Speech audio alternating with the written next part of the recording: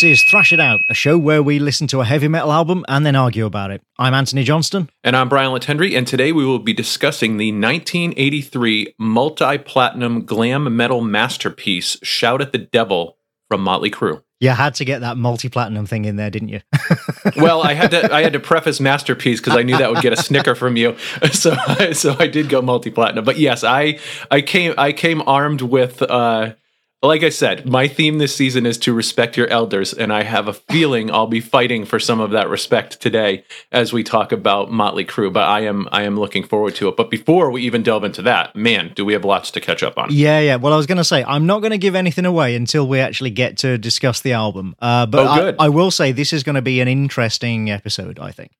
Do people know? I don't know. Have we talked about the fact that you and we do not talk about these albums like on Slack, on anything at all? Like when we pick an album for a show, we go and we do our homework, and our first discussion of that album happens live as we record it.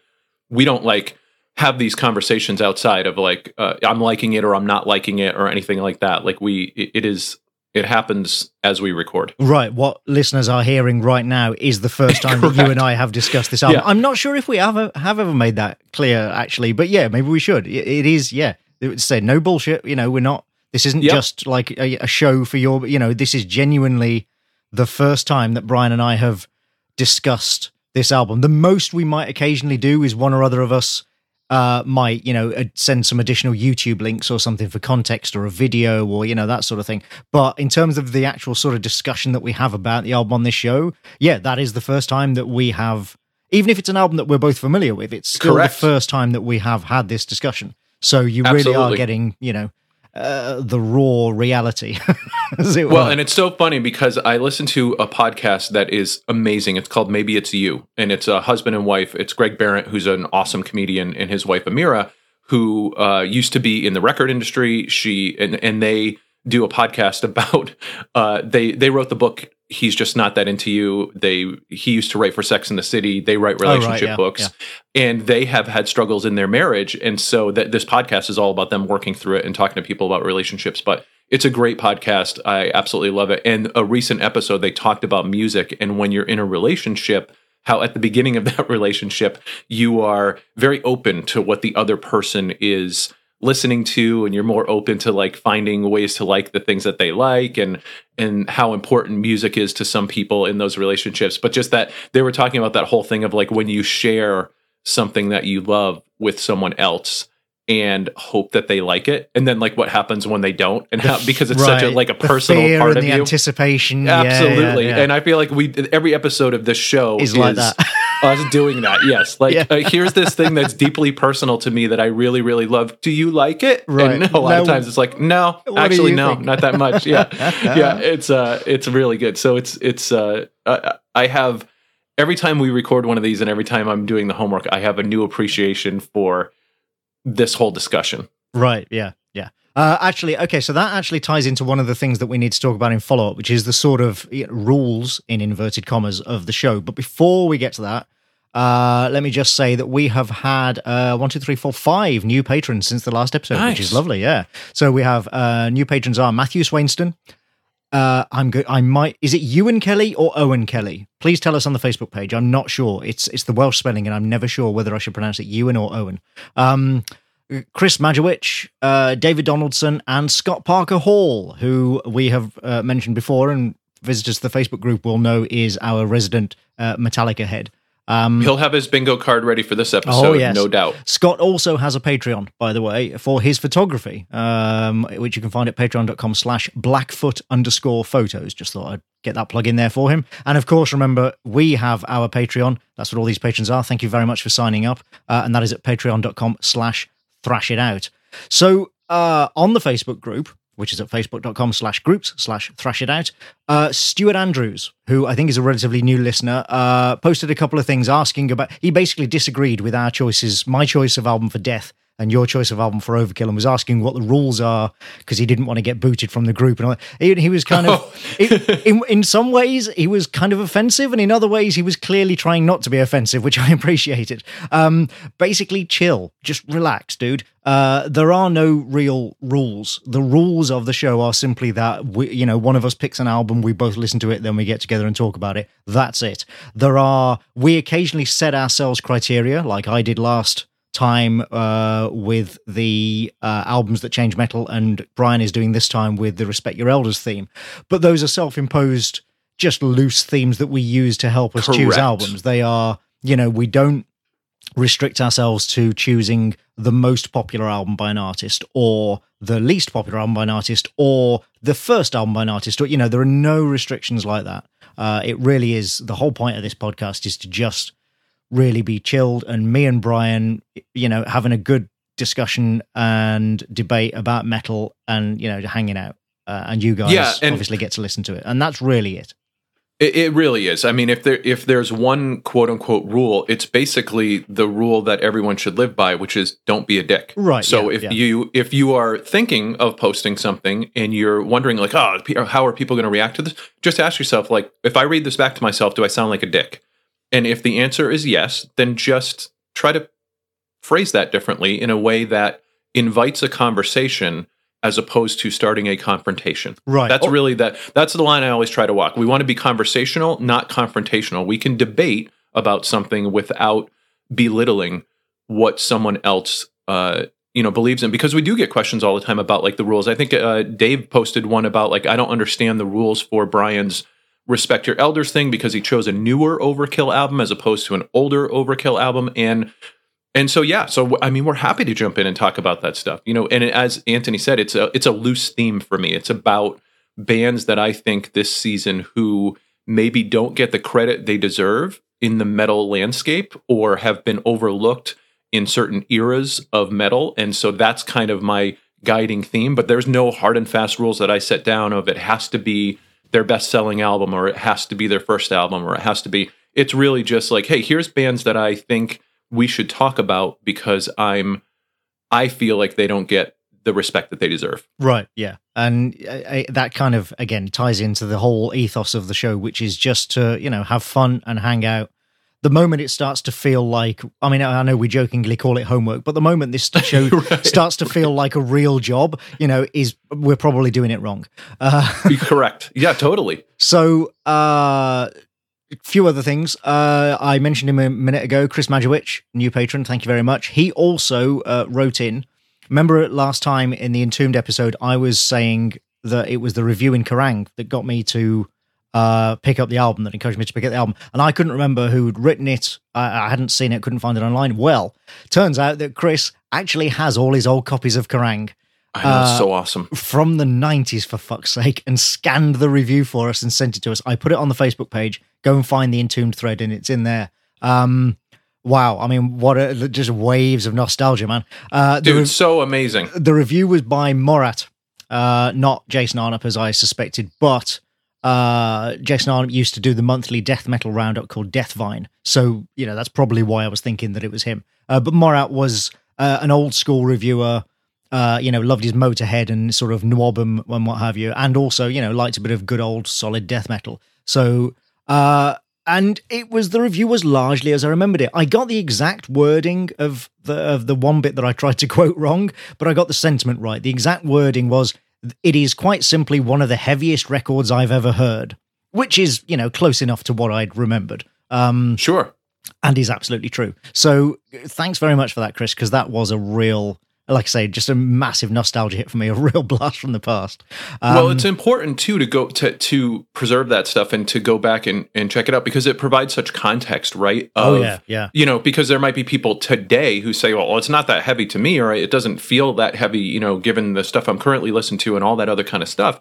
And it's important to see how that was perceived at the time, and where it fit in the landscape at the time, because often when we're bringing these albums up on the show, it's because we are in our 40s, and at the time we were there when this stuff happened, and we, still remember like it was yesterday the impact that an album or a band had at a certain time and how they were perceived at that time. And you lose that over the years. You know, when you look back 20, 30, 40 years, it just doesn't have the same weight. And so that's again, another one of the reasons why we do this podcast, is to sort of celebrate that stuff and remember what it was like when this stuff came out. Absolutely. Also, I mentioned that there are several different versions of the album floating around because of issues with licensing over movie quotes and all that sort of stuff.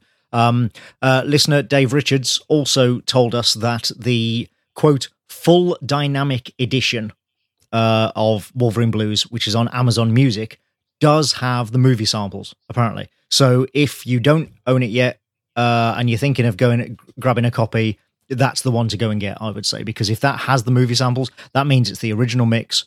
And probably has the original track listing, I assume. And, you know, it's, for me anyway, it's the definitive version of the album.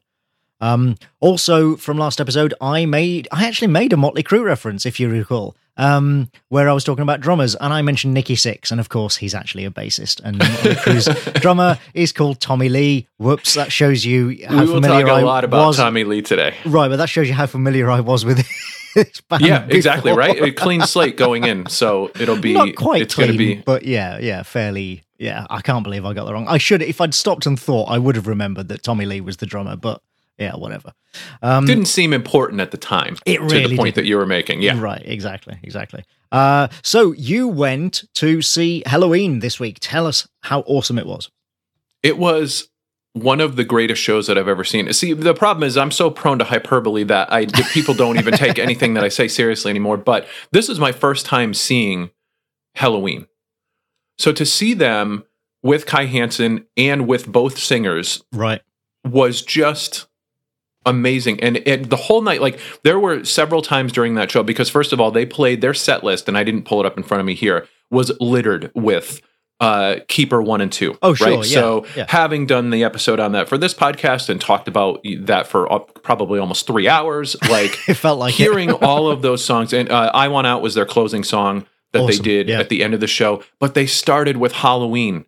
Wow. So that's what I'm saying, right? So what band of all the bands that you've seen live has a band ever opened with a 13-minute song that's like to start the show? That's like Maiden opening with Rime of the Ancient Mariner. That's what I'm saying, right? Yeah. So, I mean, I was just almost in tears. I was like, because to me, that's my favorite Helloween song. And so, and I think we talked about during the episode, like, I think it's the best 13-minute song ever created. I do remember like, that, it is like, so to have them all sounding just still amazing, right? So you're getting this competent live rendition of this 13-minute song to open up the show.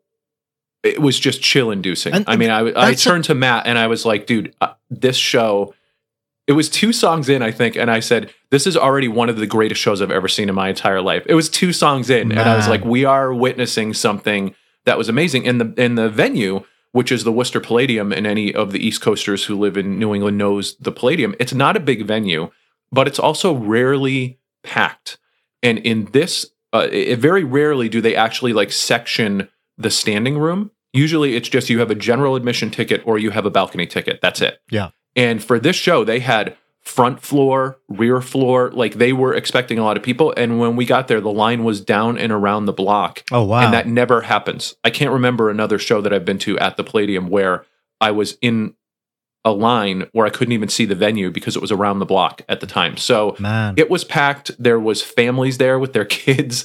It was just a freaking, the best compliment that I can pay is it was a complete celebration of Helloween's entire catalog, and to see everyone getting along and having this sense of camaraderie. I just thought to myself, like, man, what if Anthrax went out with John Bush and Joey Belladonna and you could feel the fact that they actually liked each other, because I've read articles about this tour and how everybody is really getting along and they are really enjoying this and really savoring it and understanding what they have with all of the fans that are coming out to really celebrate their entire career. And you just never, ever, ever see that. You don't ever get to see that type of thing where people bury the hatchet enough to come out and do a tour like this and really just celebrate everything about it. And they had the videos in the background and the clips playing and goofy. I mean, they're still as goofy as ever. Oh, sure, They have like these animated pumpkin cartoons going on that are so super cheesy and so ridiculous, but the whole theme of the night and the whole feel of the night was just absolute celebration. And they would trade off songs, they would sing together during certain songs. Like it was amazing. And to have that be the first time I ever saw Helloween, like unbelievable. That's like fantastic. it was just an incredible experience, and it was a wonderful night, and the place was packed, and everyone was singing along, everyone was chanting, everyone was headbanging and fist pumping. Like it's when you think in your head of like what you want a heavy metal concert to be, this was all of that. It was great. Can I also just say that Halloween is a really technically difficult song as well. Yes, like dude. Most bands do not begin their sets, regardless of the length of the song. They don't normally begin with something that's really technically difficult because, you need to warm up. So, wow, that's really impressive, man. I mean, 13 minutes to open I just turned to Matt and I was like, are you effing kidding me? Like, this is amazing. And whereas like, I mean, obviously you're going to save I Want Out towards the end because that's in America, probably the best known song. I wonder if I could pull up the set list. Was it one that you recognized? It might have been Dr. Stein. What? Yeah. I was going to say, was it Eagle Fly Free or something? But no, really? but they did play Eagle Fly Free. They did. I wonder if I could pull it up. That would be Halloween followed by Dr. Steen. I mean, that is the craziest opener. I bet it's a similar set list on most nights. So let me just pull it up. Set list FM. Yep. Let's see. When did I go? It was Halloween. It was Dr. Stein. Wow. Second. Third song, I'm Alive. Fourth song, If I Could Fly. Fifth song, Are You Metal? 6, March of Time. 7, Perfect Gentleman. 8, Ride the Sky. 9, Heavy Metal is the Law. 10, A Tale That Wasn't Right. So 11. So 8 and 9 was the section where Kai Hansen was at the front of the stage, presumably. Absolutely. Yeah. And he came out, dude, and he sounded amazing. Like so they've got 3 guitar players. Everyone's sounding amazing. When Kai's singing background vocals, it's amazing. Mm-hmm. And then, Michael and Andy there was like on Halloween, they're trading vocals at some point during the song. Oh, nice. Dude, nice. It was sick. And then, let's see, Living Ain't No Crime, A Little Time, Waiting for the Thunder, Soul Survivor, Power, How Many Tears, Eagle Fly Free, Keeper of the Seven Keys, Future World, and I Want Out. Jesus, that's 3 tracks off the first EP. There's only 5 tracks on the EP. Dude, I'm telling you. So it's like if you sat down and made a set list of like, okay, well, what do I want to hear on this tour? Yeah. Then let's just cover all of it. So, there was a few times where Andy would come out and sing a couple songs in a row. Michael would come out and sing a couple songs in a row. Then they would trade one off. They did Pumpkins United was the 11th song that they did. So that was bringing them obviously both together. And it was bonkers, and they sounded awesome, and the sound system sounded great. Every guitar note you could hear, every snare drum, like it was a magical type of experience. And to have that again be the first time I saw Halloween, it's like, okay, well, I can cross that off my bucket list now emphatically. There you go. All right, before we turn this into a Halloween episode. Yeah, let me just jump into the Facebook stuff real quick, because you mentioned the Kerrang review that was in there. Just a couple other quick thoughts. Daniel said Entombed is legendary here in Sweden, not only in the death metal scene, but in Swedish metal in general. Wolverine Blues is almost spoken about in hushed reverence.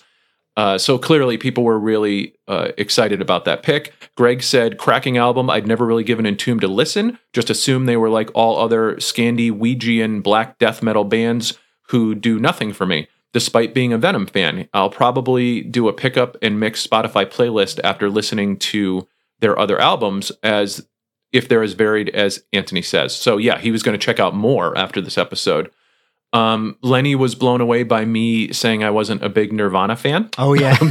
There's always one per episode, right? Where it's like, what? Yeah. Phil said this was my first exposure to Entombed, and I didn't hate it. This is definitely far outside my normal listening preference, and it took several spins for me to find any hooks I could latch onto. Gotta say, the opening track, I Master, is just absolutely grabs you by the throat. Standout tracks for me are I Master, Wolverine Blues, and Contempt. But standout is a relative term, as overall none of these songs really stuck with me. In the end, this was an album I really had to work at to find a way into it, and lately I'm finding I just don't have the patience to work this hard to enjoy an album. Which is fair enough, it's, but at least you gave it a go. I mean, that's all, as we've said before, with albums, that's all that we can really ask for. That's all. Totally. It's all we ask each other to do is just give it a go, Absolutely. Give it enough of a listen that you can form an informed opinion on it. Right, and then if it's not for you, then you move on. But now you have that. But now yeah.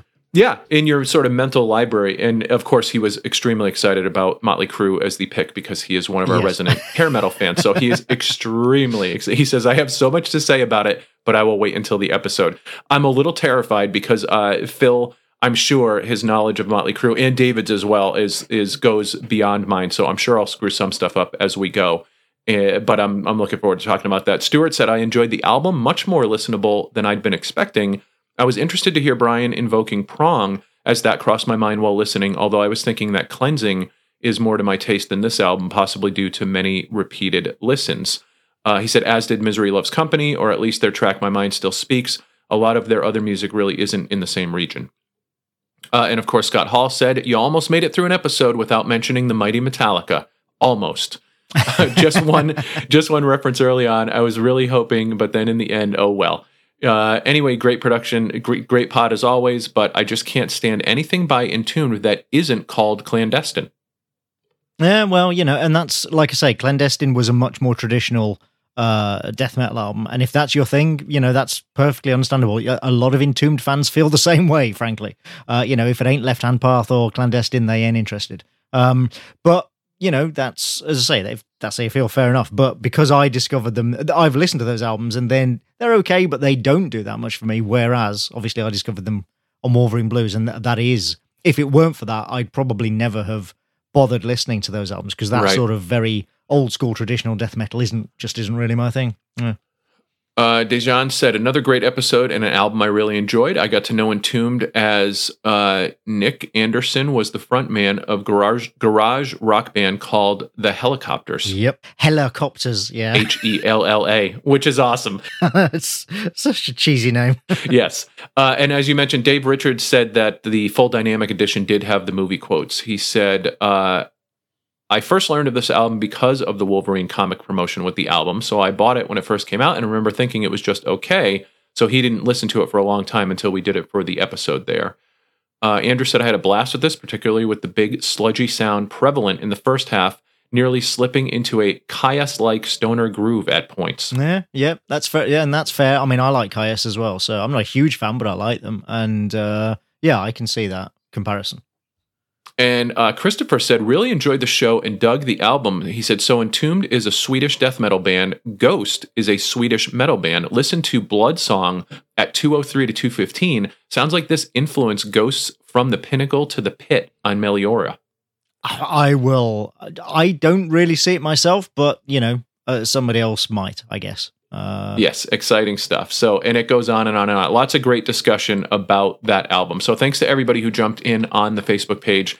If you did not know that group exists, it's facebook.com/groups/thrash it out. And we do show notes for every episode where there is a very long discussion. And then we come back and talk about it before we do the next album. Indeed. And speaking of our listeners, and I mentioned our patrons earlier, before we get to this episode's album, let us talk about the listener choice poll, because that is coming up in a couple of episodes' time. So by the time you listen to this episode, by the time I, sort of get this out and it goes live, I will have put the poll on our Patreon page. So for new listeners, let me just briefly explain, because it occurred to me that we do actually have a lot of new listeners who probably don't know how this works.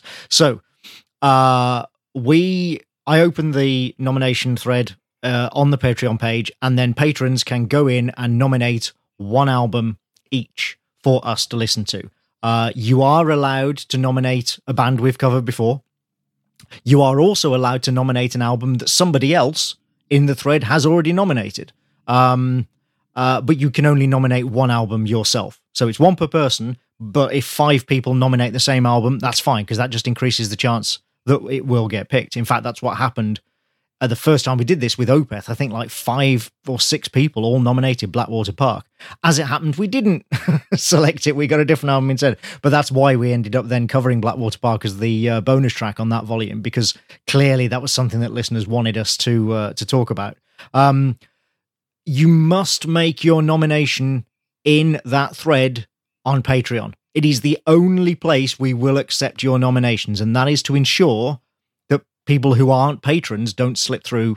The whole point of this is that it's a perk for patrons, for people who support us. So you must nominate in that thread. You cannot nominate on Facebook. You cannot nominate by email or Twitter. It must be in that thread on the Patreon page. You can talk about what you've nominated elsewhere. By all means, go and have a discussion about it. That's fine. It's not like this is a secret ballot, but we cannot actually accept nominations anywhere other than the thread on Patreon. And like I say, that should be live by the time I have put this episode out, and then I'll keep it up for a few weeks, 4 to 6 weeks probably, so everybody's got plenty of time to go in there and make their nomination, and then I will take it down shortly before we record the next episode, I think. Or is it the episode after? I'm not sure. Anyway, point is, just go as soon as you're able to and, make your nomination. And then, obviously, the episode before the listener choice, which will be... No, that will be the episode after next. Right, okay. So sometime after the next episode goes live is when I will close it down. And then during the episode after that, which will be track 6 of this volume, I'll do the selection live, which I do just by random number selection. I collate all of the nominations, I give them all a number, and then I go to random.org and pick a number, and that's how we select what we're going to do for the listener poll each volume. So like I say, go to the Patreon page, find the thread. It should be the either the top or the second post on that page, and go and make your nomination as soon as you are able, and it will be fun. I'm always looking forward to see what albums people are suggesting. Yeah, right. I mean, I love it when, the fact that neither of us would have chosen Mastodon, for example, which was, the first listener poll that we did do. And I don't think either of us... Wasn't the second King's X? Second was King's X, which you might have chosen eventually, maybe. But probably not that album. Right. And I certainly would never have chosen King's X. So, yeah, But that was a good one. I really enjoyed that one. Yeah. Well, and they're both... I mean, the Mastodon album, neither of us were that into, but it still created a good episode. It's still a good Definitely, discussion. Because Mastodon were completely outside of my wheelhouse, and now I have a frame of reference for them. Right, yeah. That said, let me just reiterate, we're not insisting that everybody nominates an album by a band that neither of us has listened to before or, would never pick in a million years or whatever. You pick whatever album you want us to talk about. The choice is entirely yours, as long as it's not an album we have already covered, because that would be pointless. Right. It can be anything. It can be a band we've covered before. It can be a band we've never heard of. It doesn't matter. Whatever. Many of you as long as it's want to nominate Rust in Peace, you all go ahead and nominate Rust in Peace. Everybody get in there and nominate Rust in Peace. Yeah. I won't be mad about it. Right. So, however, let us get on to then a band that we have not discussed on this show before. The, as you correctly said at the start, multi-platinum selling, probably by this point, more than that. Are they diamond selling yet on anything? Well, maybe overall if you took total that, sales. Anthony, Motley Crue, yeah. Let's talk about Motley Crue, or as I like to call them, the band that completely owned the 80s. But before we did sort of get into their accomplishments and really dive into sort of the stats on this album, what was your general perception or even awareness of Motley Crue? Almost nothing other than glam band, hair band, girls, like, big hair, makeup, etc. Haven't done anything for a long time. Tommy Lee, sex video, that sort of thing. I mean, that's literally, them as celebrities is, and even then only on the sort of vaguest periphery of my awareness. That's pretty much it. Oh, and sure. Tommy Lee's the guy with the flying, revolving, upside-down drum kit. That's pretty much all I know, yeah.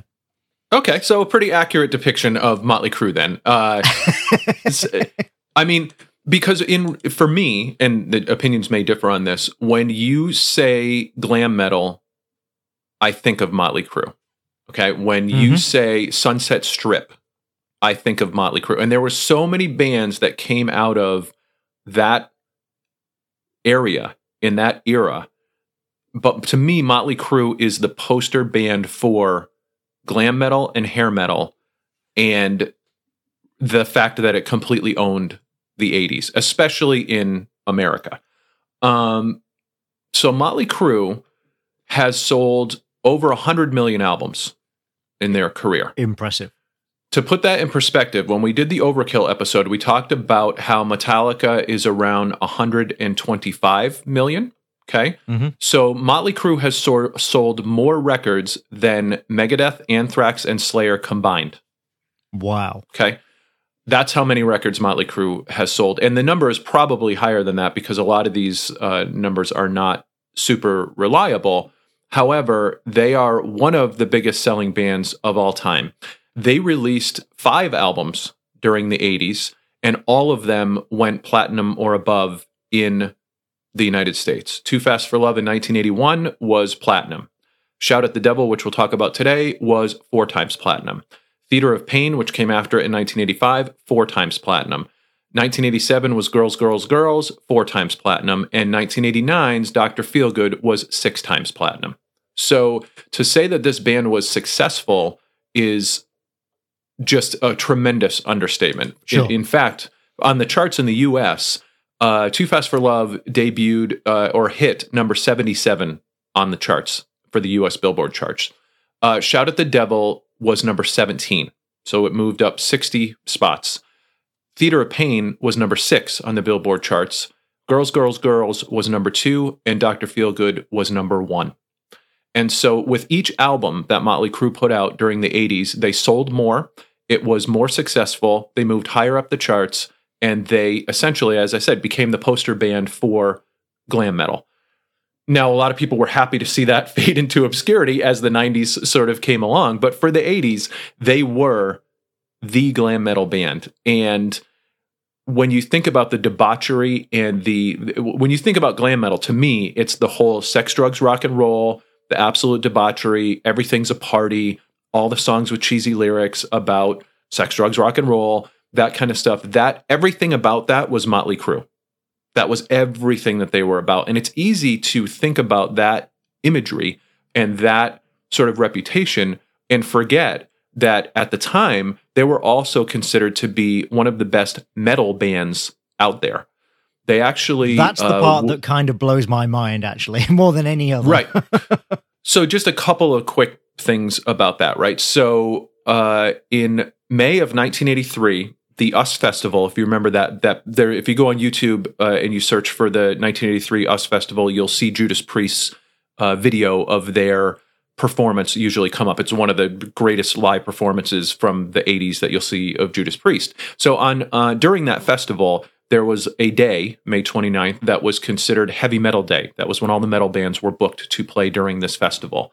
The bands on that bill were Quiet Riot, Motley Crue, Ozzy, Judas Priest, Triumph, the Scorpions, and Van Halen. That was Heavy Metal Day at the 1983 US Festival. So just to kind of give you an idea of who their peers were at that time and who they were performing next to.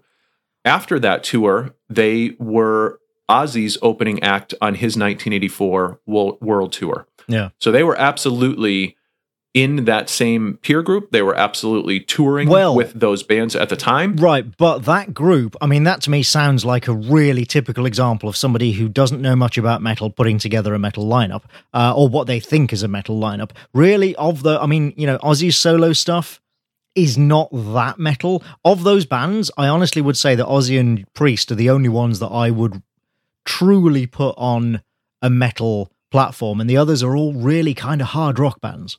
Well, and I suspect that many of our listeners are also screaming that into their headphones right now, or throwing their phones on the ground because I'm referring to Motley Crue as a metal band. But again, to go back to what we talked about with the Kerrang review of the Entombed album and stuff like that. Oh, it's I think all it's relative. important. Yeah. Correct. I think it's important for people to understand the context and the time that Motley Crue came out, and the fact that there was no doubt that they were considered metal at that particular point in time. And the other thing to remember regarding that time, because it was 1983, this album, correct? This album was 1983. Right. Yep, their debut was 1981. Right. So this album was released the same year as Ride the Lightning, and 1981, that was the same year that the first Iron Maiden album was released, I believe. So it's not like there weren't examples of what we would.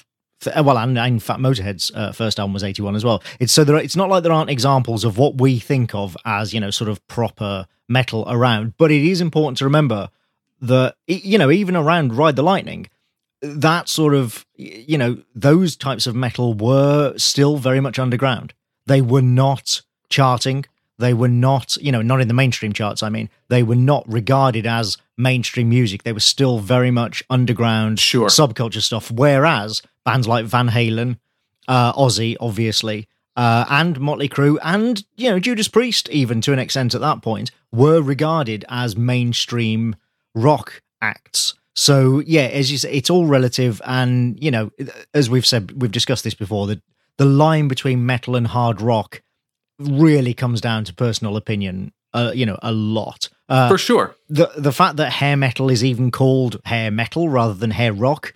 I mean, hair rock just doesn't sound as good, but it's one of those things that's always kind of bugged me a little bit, because I'm like, this isn't really metal, guys. But it's, as you say, you got to take it in the context of the time. Well, and like glam metal too, right? And right. Yeah. That whole thing too, and yeah, I mean that rivalry was already happening. There was run-ins between Motley Crue and Metallica.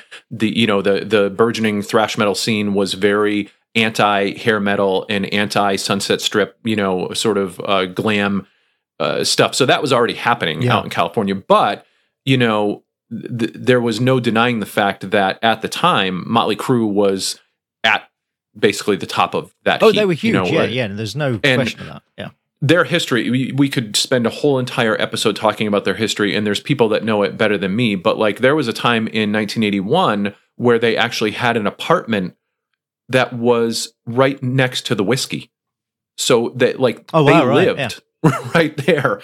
And the bands that would come into town would come to their apartment to party. Wasp and Rat and Guns N' Roses and all those bands, because Guns N' Roses was absolutely a glam metal band when they first started out and were on Sunset Strip. In fact, years later in 1987, when Nikki Sixx OD'd on heroin, it was in Slash's room.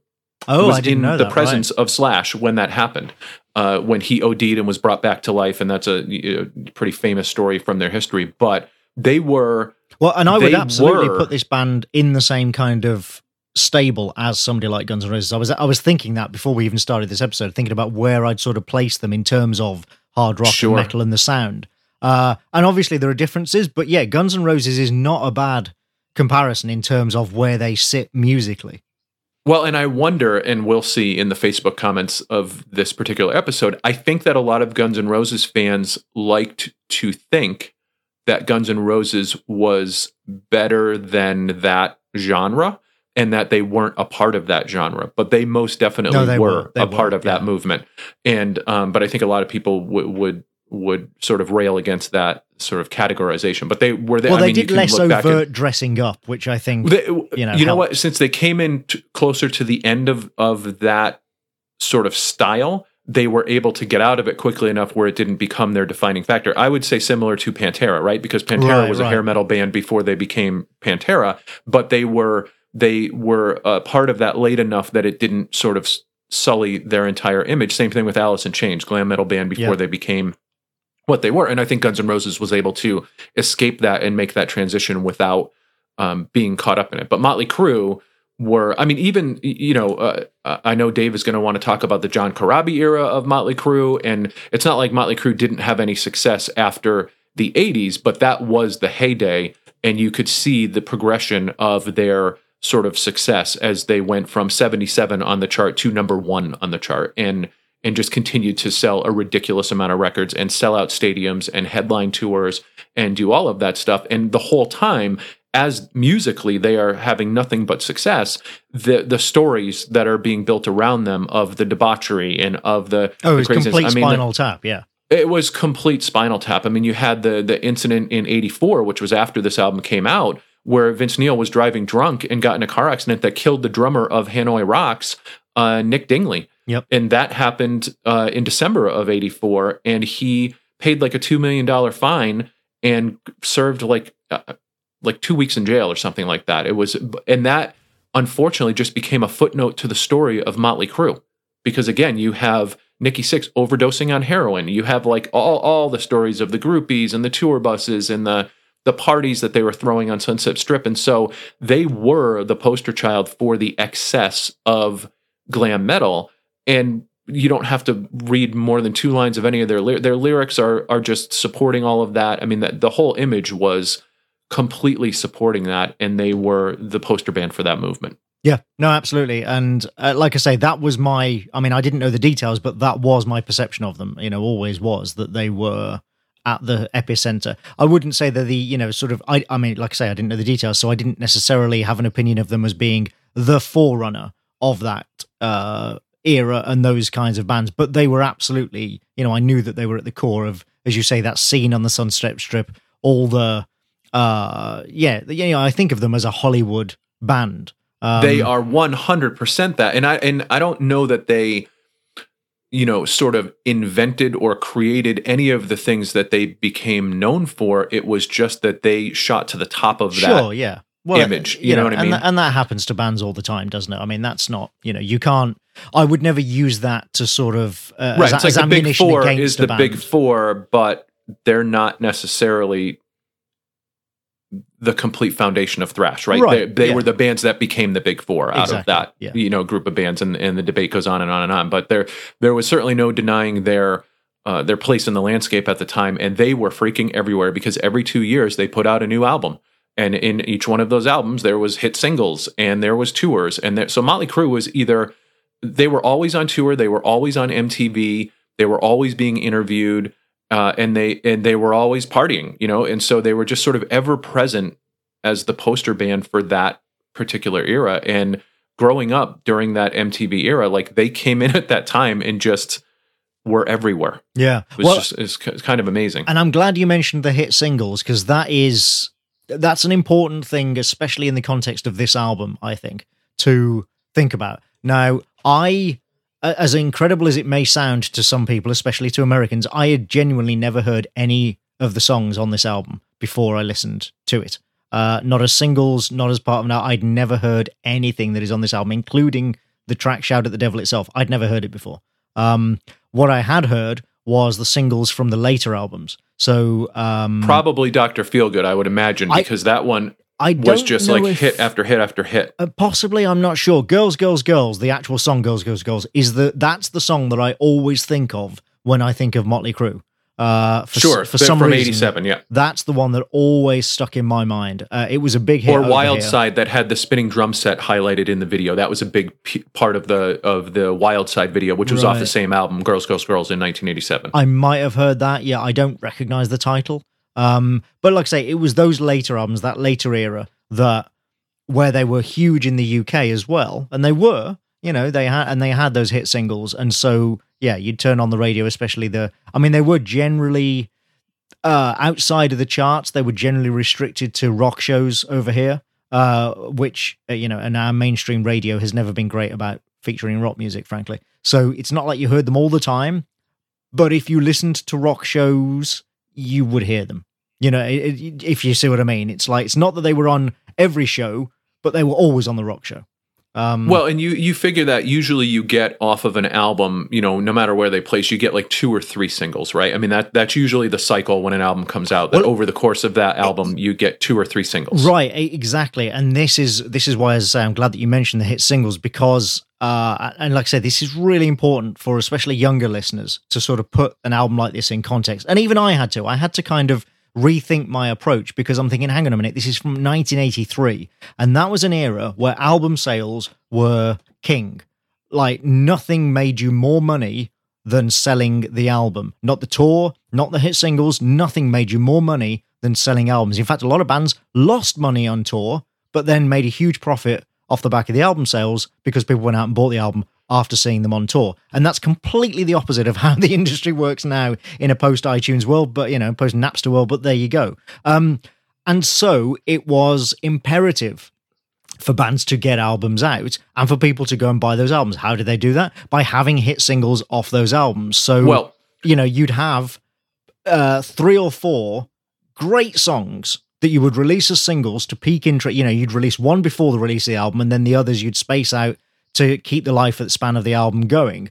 But outside of those 3 or 4 great songs, quite often, the rest of the songs on the album were all right, but nothing special. They were filler. They were literally filler because they knew that people would buy the album just for the hit singles they'd heard on the radio. That's where the phrase "all killer, no filler" comes from. Is from music reviews of the time. And even more importantly were the music videos, right? Because by the time that in the 80s, yes, that's true. Yeah, correct. Yeah. Especially the early 80s, right? So off of their first album, you get Live Wire. That is a music video. Then when this one hits, within the next year, you have 2 videos that basically, I think, broke Motley Crue, which were Looks That Kill and Too Young to Fall in Love. 2 very catchy songs, 2 singles off the album, 2 videos that were in constant rotation on MTV. In 85 with Theater of Pain, they have Smokin' in the Boys' Room, which is a cover, and then they have Home Sweet Home, which is probably their most famous ballad that they've ever done. 87, you mentioned Girls, Girls, Girls. You got Wild Side, you got All I Need. In 89, when they came out with Dr. Feelgood, over that and the next year, they put out 5 music videos, 5 singles off of that album. So literally every couple of months, every few months, Motley Crue had a new video. Yeah. And then their videos, when they got released on VHS, you had, in 1986, they released Motley Crue Uncensored, 2 times platinum for the video collection. I'm glad you mentioned that, because that's something else that younger listeners probably won't understand, like in a sort of pre-internet, pre-video, pre-YouTube age. Yeah, we would buy VHS cassette copies of just compilations of music videos by these bands. 100%. And we would pay a lot of money for them, considering that yes, we would. They weren't very long. You could get one with 7 tracks. What's that? That's less than half an hour. And we'd pay a lot of money for that video. We could probably do a special episode at one point where we review one and talk about one of the video collections that has come out for a particular band. Because, as you mentioned, usually what you'd get is you would get the MTV videos, you would get maybe some behind-the-scenes footage of them when they're getting ready for shows or at sound checks or stuff like that, maybe an interview, and then maybe like a live track. But some of them were just the actual videos. But if you got any of those extras, it was like a super special thing that you wanted to get your hands on. I remember there was a Stryper one that we had back in the day that my friend John and I watched over and over and over again. There were Def Leppard ones that we bought and stuff like that. Oh, I bought them all. Dude, I bought the Sisters of Mercy in 87 after Floodland released a video called Shot, which was literally 4 tracks. 4 tracks on a VHS tape, and I paid what would it be? I must have paid like about £12 or £13 at the time, which now would equate, post-inflation, would equate to paying the equivalent of like $30 or something for a video of 4 tracks. Absolutely, because then if you had the VHS, you could watch them. Yes, over. And I remember when Metallica put out one. I know every frame of every one of those original videos on that tape. I mean, honestly, I could literally, if I was able to sort of project images from my mind onto, celluloid, I could literally recreate the entire This Corrosion video, all like 7 minutes of it, just absolutely perfectly, because I watched those videos so much. Yeah, I mean, I would imagine that, I'm sure Scott will know this off the top of his head, but I remember when Metallica put out one, and that might have been, there couldn't have been more than two tracks on that VHS, but I remember buying it when it came out because it was Metallica's first video. Well, I was going to say it was their first video, so how could there be more tracks? But it might have been like an interview or something like that. But it was pretty bare bones, and I bought it as soon as it came out, like the whole VHS thing. So, but again, just for the context of Crue, like their video collections went platinum. Like that's like people could not get enough of that stuff. And then when you factor in the you know, the tours and everything else. So yeah, I mean, in the context of the metal landscape, especially glam metal, they absolutely ruled the 80s. It's funny because Rolling Stone basically crapped on this album when it first came out. However, it is number 4 on Rolling Stone's top 50 hair metal albums of all time. And it is number 44 on their 100 greatest metal albums of all time. This album. Rolling Stone's reviews, they always do that. There's so many albums like that they absolutely tear apart when they come out. And then, 20 years later, they're on their like top 50 classic albums ever.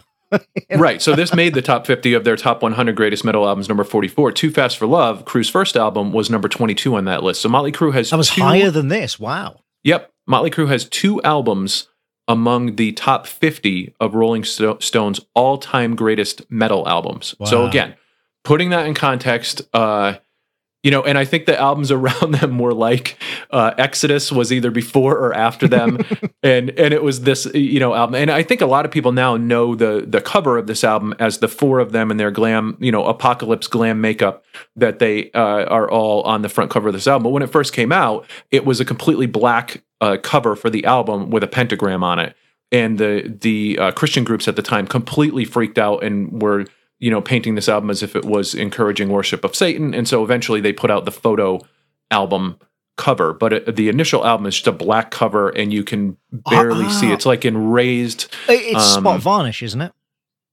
Yes, I think so. Yeah. I thought the 4 portrait thing, I thought that was the back of the album. That's a good point. No. That is the album cover that was used pretty quickly after they put out the original album cover. Oh, I see. Exactly. Right. Oh, but now that you mention it, anybody who has the original, and Phil might have the original, I wonder if that was the picture on the back of the album and they just switched it to be the album cover. But that is the album cover now. Right. Yeah, I thought it was. But I mean, obviously, I am no expert, so I don't know. I just remember looking on Discogs.com because I was looking up writing credits for the tracks on this album, because that's one of the only places I could find them is by literally looking at a photo somebody's taken of the record. They don't appear to be, you know, in the Wikipedia entries or anything like that. Or I was trying to double check them at any rate. And so, that's got pictures that people have literally made and uploaded themselves to Discogs of the covers. And I thought that it was the back cover, but I might be mistaken. A couple other interesting things about this album. The album was produced by, where did I just put it? I think it's Tom Werman. Yeah, Tom Werman, who also at the time was producing Twisted Sister, Cheap Trick, Blue Oyster Cult, Dokken. The engineer on this album is Jeff Workman, whose voice you hear at the beginning of the album in the beginning. That's the engineer for the album. No. Wait, no? No, he did the keyboards. Right, that's what it is. In the beginning, the voice is Nikki Sixx doing his best English accent. Oh, wow, I didn't know that. Good correction there. Yeah, no, because I was curious. I was like, who is that? Because it's clearly, it's not a bad English accent, but it's clearly not a real English accent. I can just tell that that's not a native. It's good, but it's not a native. And so I went on a quest to find out, like, who, because again, not credited anywhere, but I found out that it was Workman did the keyboards, which is why he's credited in the songwriting on the track. But you've got to think, like, he's credited as a songwriter on that track, on this album that we've just said is multi-platinum selling. Oh my God. For 30 seconds of a couple of notes on the keyboard. These two were pretty prolific because Tom Werman was the producer and Jeff Workman was the engineer on Stay Hungry from Twisted Sister. Right. So at the same time, the interesting thing to me about that is I almost think of Motley Crue as the West Coast version of Twisted Sister, right? You have Twisted Sister who's over on the East Coast, and they have a very East Coast feel to me in their music, in their approach, in their sort of aggression. And then you have the more glamified version. And I'm not talking about makeup. I'm talking about actual music and stuff like that. It's like we said before, like Anthrax v Metallica, or Public Enemy versus Ice-T. The East Coast West Coast thing. It's a real thing. Yeah. And so that's how I kind of because you've got this production team that worked on both albums, right? Which both were huge albums for the respective bands. And so you have Twisted Sister doing their East Coast thing, and you have Motley Crue, who are almost in some ways kind of the West Coast version of that. Although I feel like Twisted Sister was more musically, I don't want to say talented, but I felt like they were a little bit more complex than what I would say. It feels, based on what I've heard, which is a grand total of one album by each band, I would say it felt like Twisted Sister put more effort into the music. Sure. That's because it's not, as we've discussed before, complexity doesn't necessarily make better songs, etc. Correct. I just think Twisted Sister put a bit more effort into the music than Motley Crue. Yeah, I think to me what jumps out is that Dee Snider was a better lyricist than Vince Neil was. He wrote lyrics that actually had substance behind them, and he also, I feel like, is a better frontman and singer than Vince Neil is. And so for me, that was a big deciding factor, because from a riff standpoint and a complexity standpoint, from a musical place, like there's a lot of overlap in their Venn diagram. But when you add Dee Snider and you add his lyrics into the mix and his aggression and energy that he brings as a frontman, that to me is a huge separator between these two bands. Not to say that I don't care for Vince Neil, because I do. I mean, I picked this album to talk about. Sure, so, yeah. So, but the interesting Twisted Sister connection there. Twisted Sister did not, especially after Stay Hungry, find the same level of success that Motley Crue found during the rest of the 80s. That is for sure. But it is interesting that you brought them up, because I was thinking that, there are some bands that we've done on this show where that I hear for the first time, and I think, if I'd heard this when it came out, I might have become a fan. And Twisted Sister is an example of that. As we said on the show where we talked about that album, I was genuinely surprised at how much I enjoyed that album. Yep. And if I had actually given it a chance at the time, maybe I would now be a lifelong Twisted Sister fan. Who knows? Exodus, another example. A band that I just never got into. And then having heard them, I'm like, man, actually, this is really fucking good. But this is not one of those albums. No, I didn't suspect that it would be. But my feelings about it are complex. That's the thing. It's not. I'm not being dismissive, but I'm just saying up front, this isn't one of the. If I'd heard this at the time, even though I hadn't, like I said, but if I had heard this at the time, I still don't think that it would have made me a Motley Crue fan. But I might have been less dismissive of them than I have been at times in the past. Well, and pretty much everything up to this point has just kind of been to paint the picture of what their place was in the metal movement of the 80s, especially when it comes to that Sunset Strip glam metal, and just how freaking popular they were. I mean, I cannot tell you how many patches on the back of jackets were the Theater of Pain cover, the, forget about Dr. I mean, by the time Dr. Feelgood came around, that album, it went number one, and they had 5 singles, and they had 5 videos. Even off over that here, patches on the denims for Motley Crue, you saw them all over the place. Yeah, everywhere, dude. It really was, and those patches were next to Megadeth, and they were next to Metallica, and they were like, and there was no separation of that. Totally, absolutely. I remember specifically seeing a lot of Motley Crue and Scorpions patches, together on the same jackets. Yeah, and so they were just freaking huge during the 80s, and there's not too many bands that you can chart their sales and sort of chart progress through a 10-year period and see it just completely skyrocket from album to album to album to album like this did. It's kind of fascinating. Right, it's like the hockey stick almost, yeah. Just absolutely taking off. Yep, it's crazy. So let's talk about this album specifically then. So, like I said, 1983 it was released. 11 songs, technically, 35 minutes. So certainly, as another one that doesn't outstay its welcome. To the point, actually, maybe a little bit too much. I wonder if that might have been their contractually guaranteed obligated time limit, right? Minimum length. Because let's talk about padding. There are really only 8 songs on this album. Of the 11 tracks, one of them is the intro, which is just a spoken word intro over like a couple of keyboard chords. One is a 90-second instrumental, and one of them is a cover version. The actual original songs, like real songs, come to 29 minutes. Right. And can you imagine if they just released those 8 songs as a 29-minute album? I don't actually think this album would have been any less successful. I'm not sure. Or maybe it would have. I don't know. But I do wonder, if 35 minutes was their contractual minimum, and they maybe recorded the originals and then went, shit, we're short. What else can we do? I know, let's cover the Beatles. And for me, it's one of those 3 songs, and we'll talk about it when we get to it, that if I was mixing this album, I would cut from the album. Right. And, okay. But yeah, I think you're right. I don't think it would have affected the success of the overall album, because those were not any of the singles that became skyrocket hits off of this album. The only thing I could think that it might have affected, the only way in which I think it might have affected sales would be that much as it is cheesy, the whole like first side of the album thematically thing, with the spoken word intro and what have you, I can imagine that actually being a bit of a draw.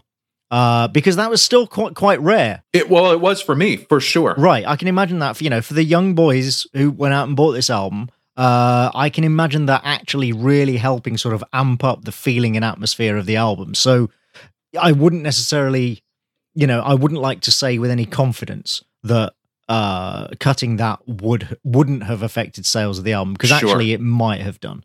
Even though, it's a bit tough to really call it a song. Right. Yeah, absolutely. So, do you want to get into talking about the actual tracks? Yep, let's do it. Yeah, why not?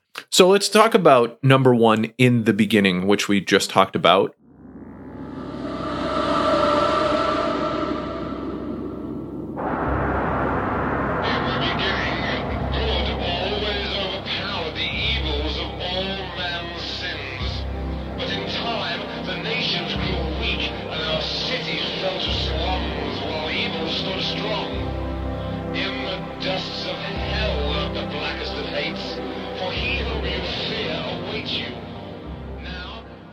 To me, when this comes out, I mean, this setting is very. I'm trying to think of like the visuals that you get from the videos that came out for this album, like Looks That Kill and Too Young to Fall in Love, are sort of this, especially Looks That Kill, this very sort of post-apocalyptic, sort of sci-fi feel to it. It's what every metal band was doing in the 80s, wasn't it? In the early 80s. And so here you have this almost like intro that's painting a picture of a Escape from New York-esque, world in ruins, sort of thing in the beginning that to me sets the tone for the rest of the album. So when you mentioned it potentially being a draw for people, it was 100% a draw for me. I feel like it's a great stage setter for the darkness, that they're trying to go for on this album. Yeah, no, I agree. I mean, there's not really anything to say about it because it's just the spoken words and, like I say, a couple, a bit of wind howling special effects and a couple of keyboard chords. But it is, as a scene setter, it is effective. Now, does that scene match up with the rest of the songs? I'm not so sure about that. But, that aside, yeah, it is an effective scene setter. And like I say, that is Nikki Sixx apparently doing his best Nigel Tufnell impression. Was Spinal Tap out by this point? Let's see. Spinal Tap, March 2nd, 1984 was this is Spinal Tap. So this came out not out yet. Before Spinal Tap. Wow, okay. Because I genuinely did wonder if he was doing an accent based on, the accent those guys did in that movie. Right. But as I said, it's not a bad accent, but however, a native English speaker goes, yeah, or a native Englishman, I should say, goes, that's not real. But it's interesting. Escape from New York, 1981. Oh, so to me, that was the vibe that I got when I listened to the intro of this. Right, this sort of like Corpses of Rebels and Ashes of Dreams. Yeah, exactly. Yeah, totally. So to me, as a kid who was, let's see, 83, 9. So, which I didn't obviously hear this when it first came out. I heard it a couple years later, probably when I was 11 or 12. Is when I first started getting into this. I will say some of the word choices are really weird. Like, those who have the youth have the future. What? That particular line has been, I believe, attributed to Nazi propaganda. Oh, so it's probably a literal translation of. Yes, it was. It was a quote that I think he just sort of snagged because it was a. Right, but that's not how it would sound to a native German speaker. That's what I mean. That's probably a literal translation from the German, whereas the actual translation stroke interpretation should be, the future belongs to the youth or something like that. Right. And so, and I think that I'm just looking up real quick, that quote from Hitler was, "He alone who owns the youth gains the future." Right. That was that was the actual quote. So, but it was close enough that it raised some eyebrows, I believe, when it, maybe not when it first came out, but sort of looking back at it. Right. But Nikki Sixx was not smart enough, I don't think, to have thought that through at the time. I mean, if you listen to any interviews that they did, I mean, they were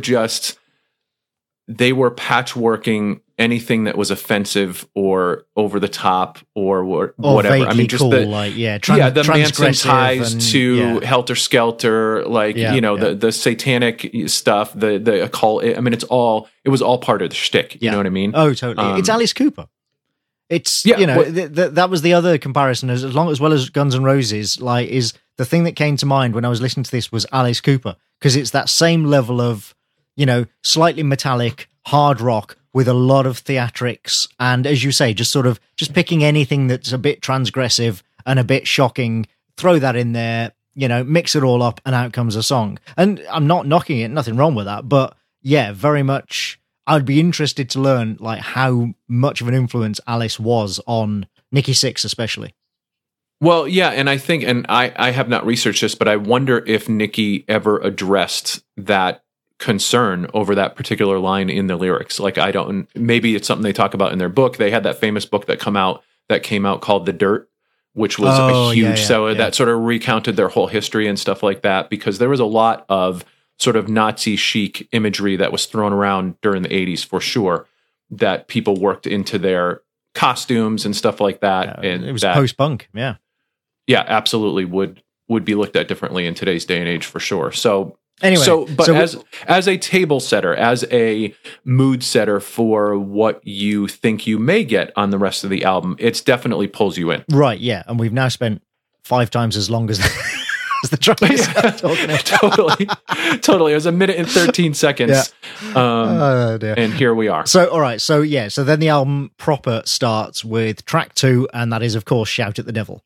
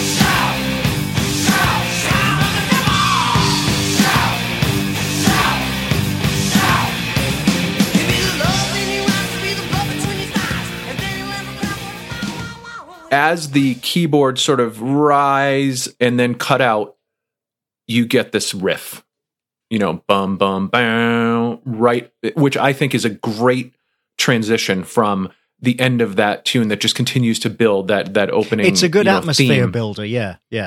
And then kicks right into this, which clearly, right off the bat, a fist-pumping, anthemic, shout. It's just to me, this is where Motley Crue is maybe at their simplest, but also at their best, is these sort of anthemic, riff-driven rock/metal songs. And I think Shout at the Devil is a great opener. Well, and they really love their shout-alongs.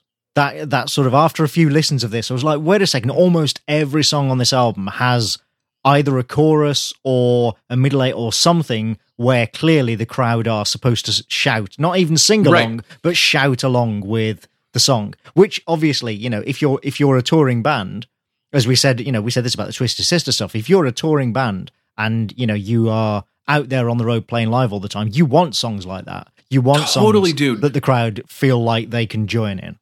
Yes, you just said exactly what I was going to say, which is when you think of Twisted Sister and you think of, especially when we go over to the West Coast and we think of these glam bands, these Sunset Strip bands, when you think about the clubs, just that were right next to each other, that all of these bands were playing in almost every single night of the week to packed houses.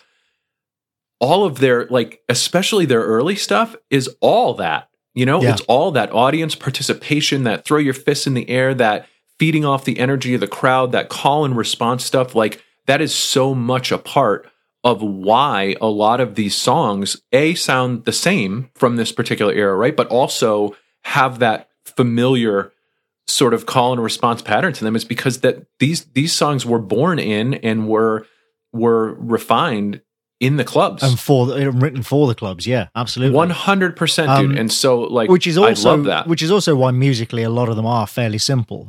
You know, and again, that's not a knock. That's just that's stating a fact. I think musically this track isn't bad. I do wish it kind of broke loose at some point. You've got a double time bit, but it's right at the end and it fades very quickly. And I think it would have been nice to have something more like that somewhere earlier in the song to really, you know, sort of lift it. But musically, it's not bad. I would say it's one of the four. I said that, you know, this album, like many of that era, has basically, I think, 4 great tracks on it and then a whole bunch of filler. And this is one of those 4 great tracks. I question it being at the start of the album, but, you know, whatever. And obviously, you know, all of these comments are caveat, you know, have the caveat of, sure, it sold millions and millions of copies, so what the fuck do I know? But just from a sort of personal taste point of view, I don't think, is it really suitable to go at the start? I don't know. The main problem I have with this track, and one of the reasons why I'm not so sure it should have been at the start, is Vince Neil's voice is bad on this track. It's almost indecipherable at times. And it's the shocking thing to me. He's got a really thin voice when he goes high. When he goes too high, it's bad, man. And he also crams in too many words in a line. Yeah. It's so like, and that's where I'm talking about, like, when we talk about Dee Snider, right? When you think about Dee Snider's delivery and you think about incredibly the spacing of the lyrics and stuff voice. like very very deliberate and very thought out, mapped lyrics to whatever the rhythm was that they were saying.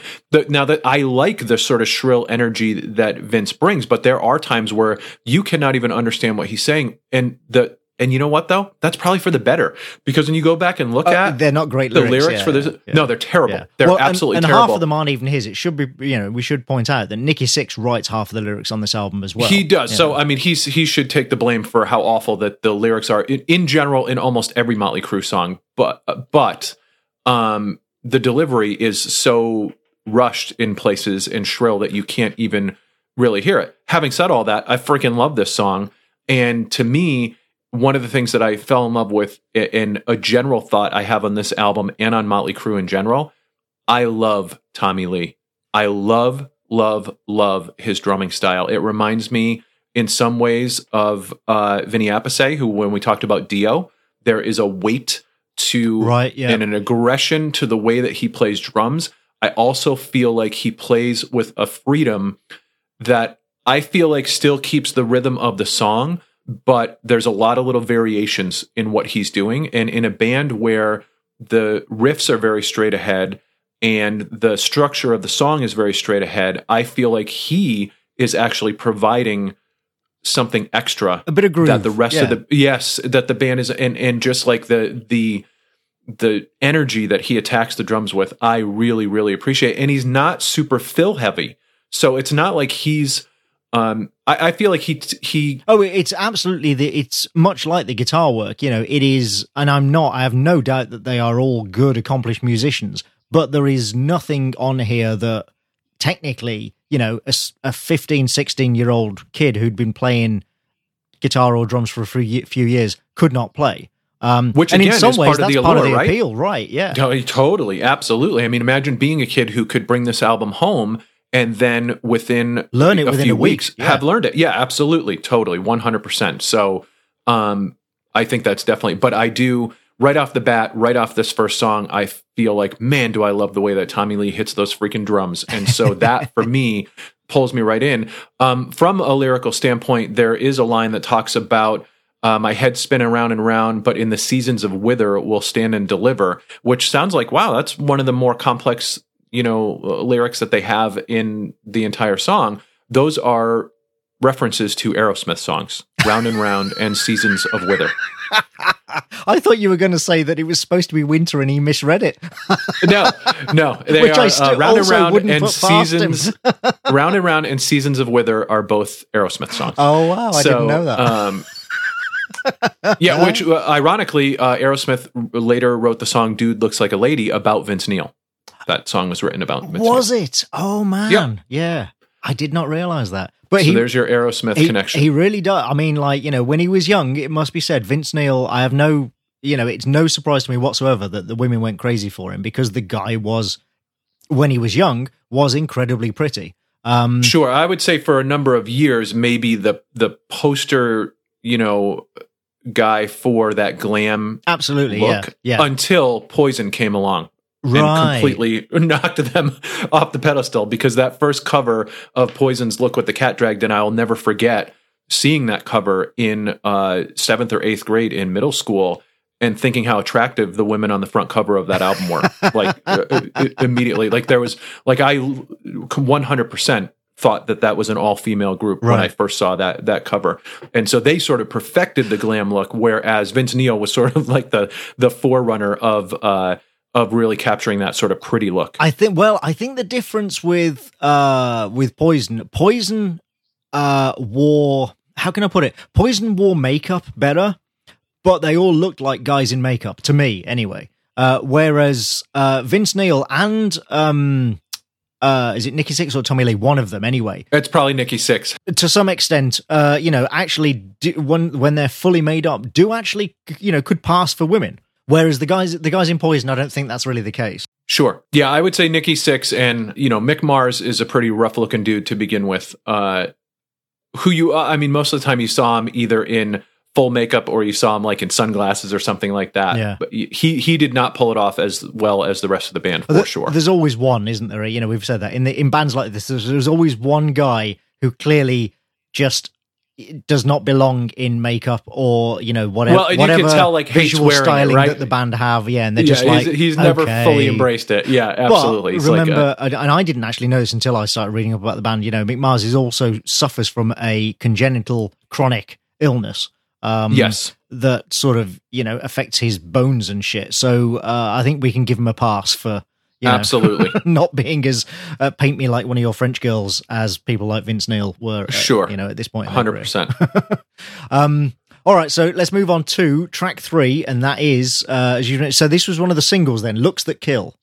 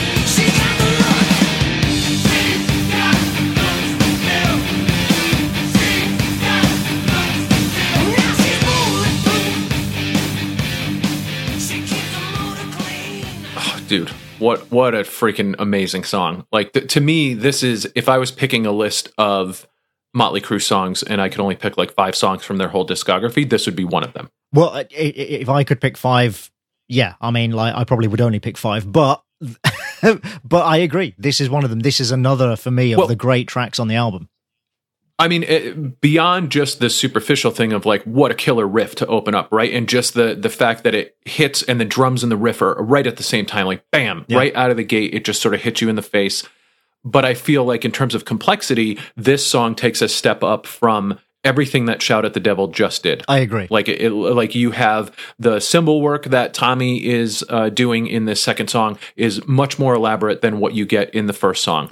The riff, especially the chorus riff and the sort of twang that it has to it, I think is what sells the rhythm of this entire song.